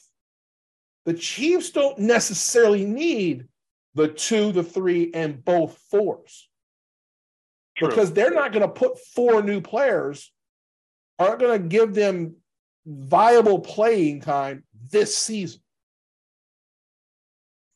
So if you can get the player that could be the player that could fit a special need, and you give up a couple of those picks, you might even overpay. That's how good teams get great players. This is the kind of shit break your heart because then you wouldn't have it. But shit Aaron Rodgers complained about in Green Bay was that for years they wouldn't sit there and do it. I listen to Andrew Brandt's podcast every week. He's the former Packers GM, and he would have never done shit like this because he's all about let me get the best value for the pick. And I'm going, wait a minute, I believe in that too. But I also know that there's certain rosters where I can't add a whole bunch of volume. So my picks are less valuable to me. It's a different way of looking at it if you're the Kansas City Chiefs as opposed to if you're the Houston Texans. The Houston Texans, if they had the draft, they had the Chiefs 2, 3, and 2 4s. They're looking at 2, 3, and 2 4s. Those are 4 starters for us, or at least 3. That's they got to look at. The Chiefs aren't looking at that one. The Chiefs are not going to look at those 2 fourth-round picks and go, those 2 guys start for us this year. If they do, then either they've really overdrafted, got a guy who's just phenomenal, or the person they're replacing is just shit. No, I think their biggest need's probably an tackle. They need a replacement for Orlando Brown. You get past that, you got some options. Yeah, I mean, so they got room to move around. This draft's a good one for corners. It's a good one for tackles. And if they want a receiver, they can sneak in there and do that. That can happen. Because there's only 2 of them in the first round. Yeah, I would see them actually probably, I could see the Chiefs wanting another wide receiver, but I'd probably see that more in a trade or free agency. I don't see in the draft. Well, if it had been a free agency, it would have been an Odell Beckham deal. No, but I could see them making a deal later for just to shore up their wide receiver core. I don't see them going after an OBJ, but I could see them shoring it up later. Well, and OBJ is now signed with the Ravens. And I when I first heard that Odell Beckham was going to go to the Ravens, I was like, well, they got to deal with Lamar done. But they didn't. Nope. Which tells me that was the most money he got off. Which I don't hate that. And I'll tell you why. Odell Beckham, look him up real quick. I want to look at this. I want to make sure I'm right on this. I hate being wrong. Is getting near 30. Injured. And he's been injured for the last 2 seasons. He's had issues. But when he's played, he has been Odell Beckham. I mean, he has been, when he's played. Oh, no. If he's healthy. If he's healthy, he instantly makes the Ravens way better. But he didn't play it down last year. It's the problem is he sat out a year and he's injured. So we'll see. Well, I'm optimistic on OBJ. Yeah, I'm optimistic on him. He could have played the last month of the season, and he didn't. No one wanted to bring him in because he wanted a multi-year deal. No one's offered him a multi-year high-dollar deal. Odell Beckham is now 30 years old. And here's what I'll tell you about Odell Beckham, what I would do if I was him. I'm going to pull up something else here. Odell Beckham should pull a Darrelle Revis. And what I mean by that is, Odell Beckham in his career has made, I'm pulling this up off of Over the Cap. Let's see, now a free agent. He's got the deal in place now for $15 million. Let me get his history here. Odell Beckham has made $93 million in his career. He is never going to get a 3-year, $50 million deal from anybody moving forward. He's 30. No, not at this point. But there's a lot of teams that for a 1-year deal, if he's healthy, would give him $15 million next year. If the Chiefs wouldn't, you think the Bills wouldn't, you think the Cowboys wouldn't. They're just squeamish now because he hasn't played for a year. Odell Beckham taking $15 million from the Ravens is the right thing to do because he gets his bag. He's going to go right back into free agency. He's going to sign a 1-year or a 2-year deal somewhere next year for what a good receiver can get. And then he's going to go right back into free agency again. And he's going to sign a 1-year or a 2-year deal. He doesn't give a fuck who he plays for. He's going to want the money. And here's the thing, and people will say that's greedy, but he's a model teammate. Every team he's played for liked him. The only person didn't like playing with Odell Beckham was Baker Mayfield. Yeah, because he was a bigger star than Baker. Yes, exactly. 100%. But that's purely ego. Every team. I have stood up for Baker on occasion, but let's not make any mistake here. That is pure ego and nothing else. Mm-hmm. Okay. Absolutely. And he lost that fight, and he's humbled for it. But and for anyone out there saying, well, why didn't this happen last year? And let's not forget that he was coming back off an injury from the Super Bowl the year before. And if I remember correctly, he didn't work out for anybody. He didn't work out until after the season, and he did request exactly. a 2-year deal.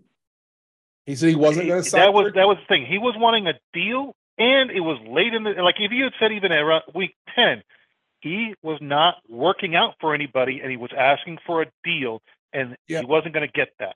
But if he had asked for, okay, just finish me out this year, and you come in for a one-day workout just to show me that you're over the injury, he'd have had a contract, and he would have played for somebody last year. But that's on him, not because he couldn't play, but because he didn't work out, and he asked for too much. He was asking for more than he could get coming off an injury like that. But this is different. Yeah, he asked for more money because he knew if he didn't get it, he would sign a 1-year deal somewhere. Sure. And get just as much money in the 1-year deal as he would for the first year of his 2-year deal. So why not? And prove it. He goes to a place where he's going to be the number one guy. He might have a franchise quarterback to throw him the fucking football and Lamar Jackson if they get that deal done. I think Odell Beckham, look, and I've heard some of these stories. I'll tell you the story I heard. And I heard this a couple places now. First heard it from Bomani Jones, and then I heard it from an LSU person that I know. Odell Beckham has a party at his house when he's a Giant. He has all the young players. I mean the young players in their first couple of years old. And he tells a bunch of the young players who are standing around, he says, go into my closet and grab anything you want. Any clothes you want, anything that you want, take what you want out of my closet. Now, he gets a bunch of his stuff from Nike. He's Nike endorsed. And he has, different shoes and everything. He can just call and get more. But these young guys who are making the league minimum, or they're making $100,000 or $500,000, and that's all the money they're going to make. Odell Beckham saying, you're not paying for this today, guys. I'm paying for this. I make $20 million. I'll pay the bag. He takes them all out to dinner, which is what quarterbacks usually do. Odell Beckham takes all the receivers and the defensive backs out to dinner at the nicest steakhouse in town and says, I got the bill. Mm-hmm. The reason he does these things is that he realizes these guys, they don't make what he makes. He's being a good teammate. He's a good teammate, yeah. LSU, Odell Beckham was the first guy when LSU wanted to raise, I think it was $40 million for their locker room. It was Odell Beckham that put the first $1 million in and then called every LSU player in the league and said, I put in $1 million, how much are you putting in? And they built a goddamn locker room that looks like the fucking Starship Enterprise. If you haven't seen it, it's fucking outstanding. Google it. It was Odell Beckham who got that done. And so I think for people to say, well, he's greedy. And I really have it in for people right now who say that athletes are greedy. Because none of us are walking a mile in their shoes right now. We're seeing it in baseball. It's about to turn on Shohei Ohtani. It's about to turn on him in the next couple of months when the Angels aren't good and the trade deadline comes and he says, I want out. I want out. I'm going to be a free agent. Get what you can get from me now, but send me to a winner for the rest of the season. And he's going to get murdered for it. But what he's saying is, get what you can get for me. I'm not coming back here anyway. And I'm going to go get the bag from somebody else. What the fuck's wrong with that? That's all sports now. That's all sports. Hell, it's even college now with NIL and the transfer portal. It's even college now.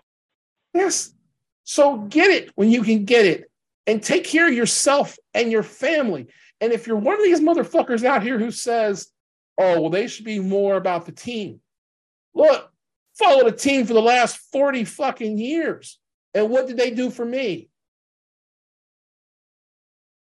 No, fandom is your fandom, but you have to ride that wave. Yeah. It doesn't matter. It's up and down. Doesn't matter. If you don't like what your team is doing, you don't have to follow them anymore. I mean, it's just what it is. You don't have to like it. You don't have to put up with it. And that's the thing. Like, a friend of mine called me and read me the riot act by not being a Saints fan anymore. Man, there was no Saints fan in you. And I cannot believe. Dude, my team is giving up this. They're doing this. You can see what they're doing. They're crashing the fucking plane. I'm getting off the fucking plane. If the pilot don't know how to fly the motherfucker, I ain't getting on. Plain and simple. Oh, yeah. Absolutely. You know, I want to know that my captain on the motherfucking plane may not be the best captain, but motherfucker, he better know how to fly this motherfucker. And right now, again, my old New Orleans Saints, they got motherfuckers don't know how to fly the motherfucking plane. And that's why I'm out. It was not just the Derek Carr.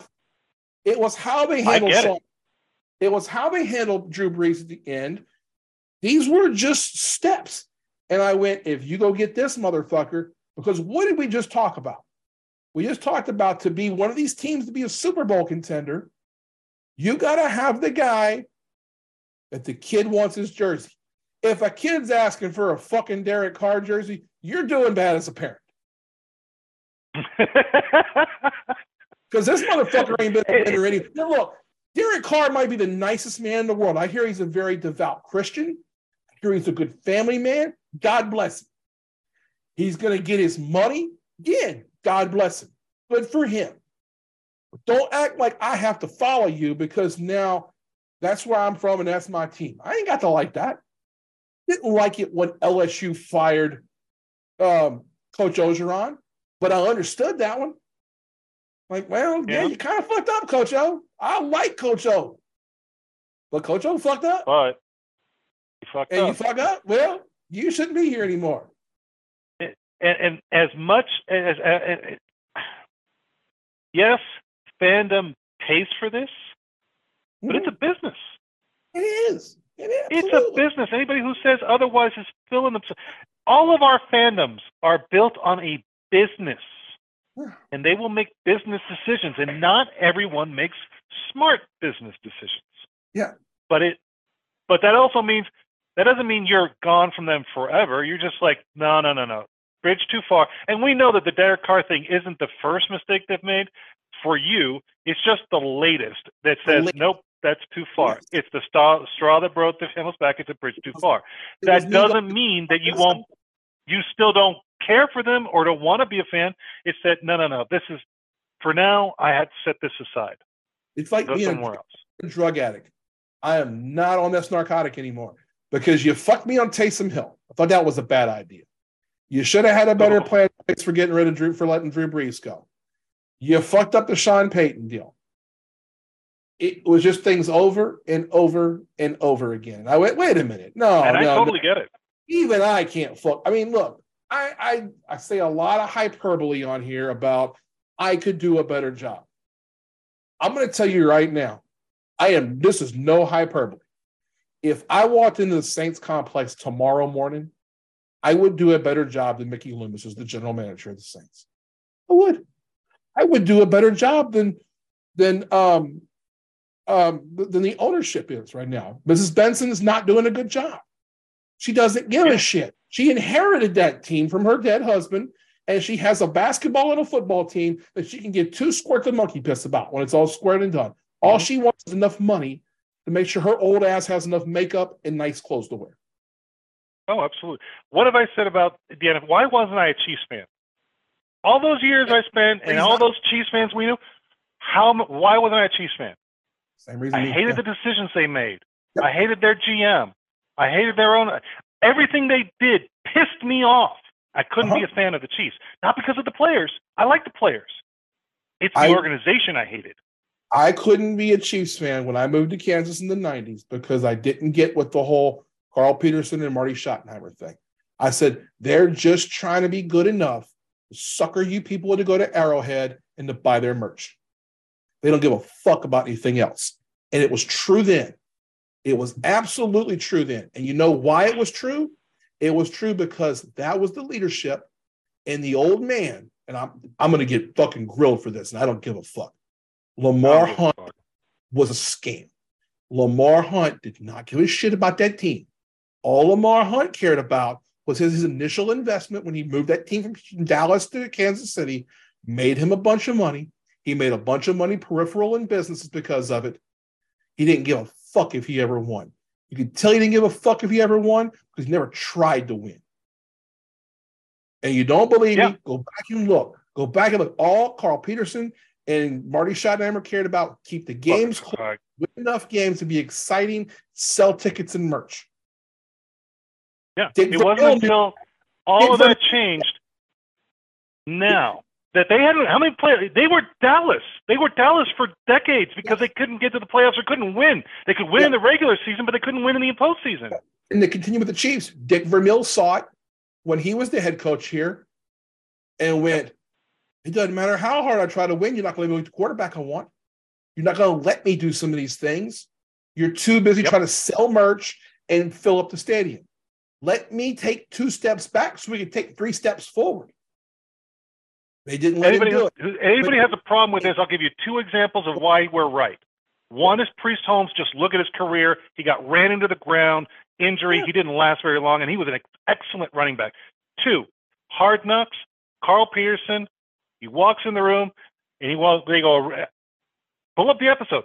Everyone around the table says, this is our starting quarterback. What, Carl Peterson? Well, remember the guy that got us last year, who was a fucking starter that year. Fuck both those guys. Yeah. That's why I'm not a Chiefs fan. Is that right there? So, to the Chiefs' credit, when it changed was when the old man died. When the old man died. It's totally different. It's totally different now. And his son took over, and his son said, I'm already fucking blistering rich. I want to win. I will do what it takes to win. I'll put all this fucking money in the stadium. I will charge twice the fucking ticket price if I have to. We're going to make this work, and we're going to make money. But the biggest thing is we're going to win. I'm going to go hire Andy Reid. I'm going to give him a blank check. I'm going to tell him to go get a fucking quarterback. I'm going to tell him that whatever you need, I will get you. The Chiefs have the worst practice facility in the league, one of the worst in the league right now. Do you know what the rumors are right now? When the Royals get their downtown ballpark in the next couple of years, when that gets done, Chiefs are getting Kaufman, and they're going to retrofit to be their practice facility for the Chiefs. Why are they going to do that? Because this Hunt cares. He wants to win. If you give me an ownership that's trying to win games, I will root for you. And that's, I said it a few years ago. I said it to you a few years ago. Why suddenly are the Chiefs a team worth being a fan on after I leave Kansas? Yeah. I watched. Okay, when was the game that Mahomes hurt his ankle? The playoff game he hurt his ankle. That was this year. That was week 2, or that was well, he had a bye the first week, so it was the first game of the playoffs. It was their first game, but it was they weren't in the wild card week.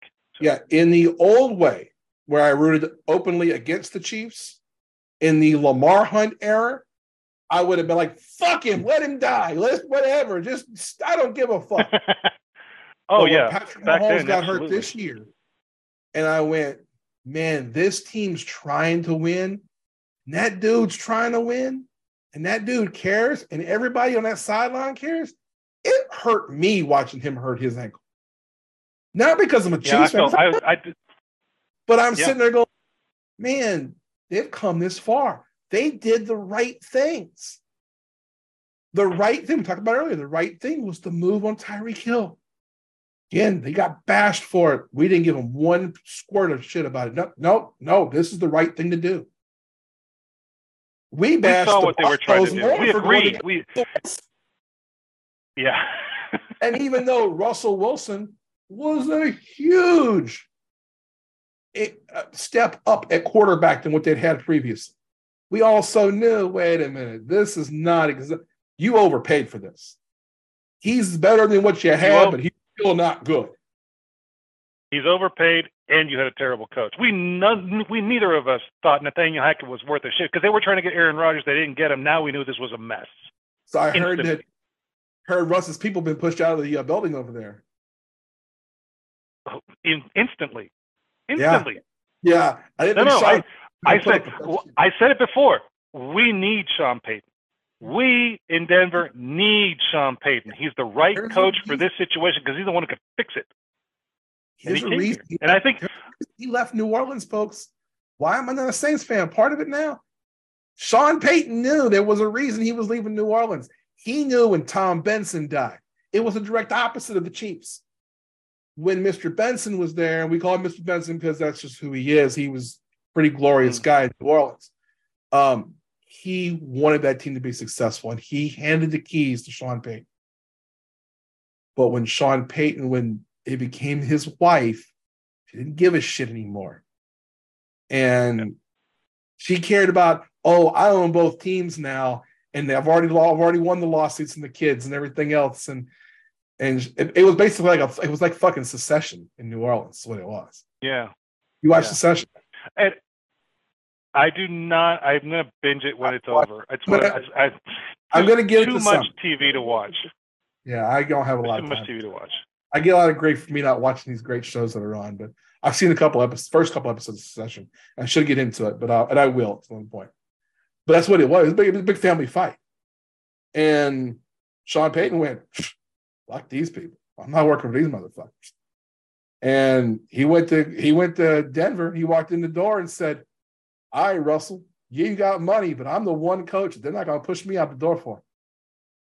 It's either you or me. New ownership. Brought me in. And so we know what here's the thing. That's the thing. We saw Russell last year, and he had a chance to do something he didn't do. Sean Payton's making all the calls, and he's got the entire organization behind him saying, whatever you say, we're going to do. Yeah. That ain't happening with Russ. Yeah, Russ. I also noticed, and I'll say this real quick, notice that Denver's still in the running for a Rose. They're not likely. They're not likely. And I thought the only reason they're probably still on the list now is Sean Payton. No, Sean Payton's not getting me. I got a lot of love for Sean Payton, but they're not likely to win. They're still in there. But they're on the. I didn't even have them in the tiers, but they're on the list still. Russ is I'm not a big Russ fan. Never have been. Matter of fact, you don't have to like Russ. If you remember Billy Collector, I've got a Russell Wilson signed football and helmet that are for sale. If anybody wants them, you can go to our Twitter at Coach Bono Show or PM me, or you can go to oagks.com and hit contact us. I'll make you a deal for it. I want that out of my collection. I'm not going to give it away. So, by the way, speaking of collections, I got to tell you the coolest thing I have seen in a really long time. You know this about me. I'm a freak. I have a sports memorabilia collection, and I have a really good one. I'm not shy about that. I had the fortunate circumstance last weekend, 2 weekends ago, whenever I was in Houston, not this past weekend before I was in Houston. Stopped in Tulsa on the way. I'm working with a guy named Jim Gamble with Wall Stars, who does a fantastic job. He specializes in unique framing of memorabilia. He's doing a huge piece for me right now with my Mookie Betts memorabilia, putting together a big piece for me. Yeah. And while I was at his place, he showed me a project he had just completed. Now, I was not allowed to take pictures. I would have. I did ask. I said, can I take pictures? He's like, no, I'd rather you not. Showed me a piece he was just finished up the day before for Patrick Mahomes. He had all three of Patrick Mahomes' Super Bowl game worn jerseys. Ooh. These things were so nice. He did just a great job. You can see the grass stains on the jerseys and everything. The front displayed, not back displayed. This guy does a great job. He frames them. The frames are mega huge. I mean, they're probably 5 feet tall and 3.5, 4 feet wide.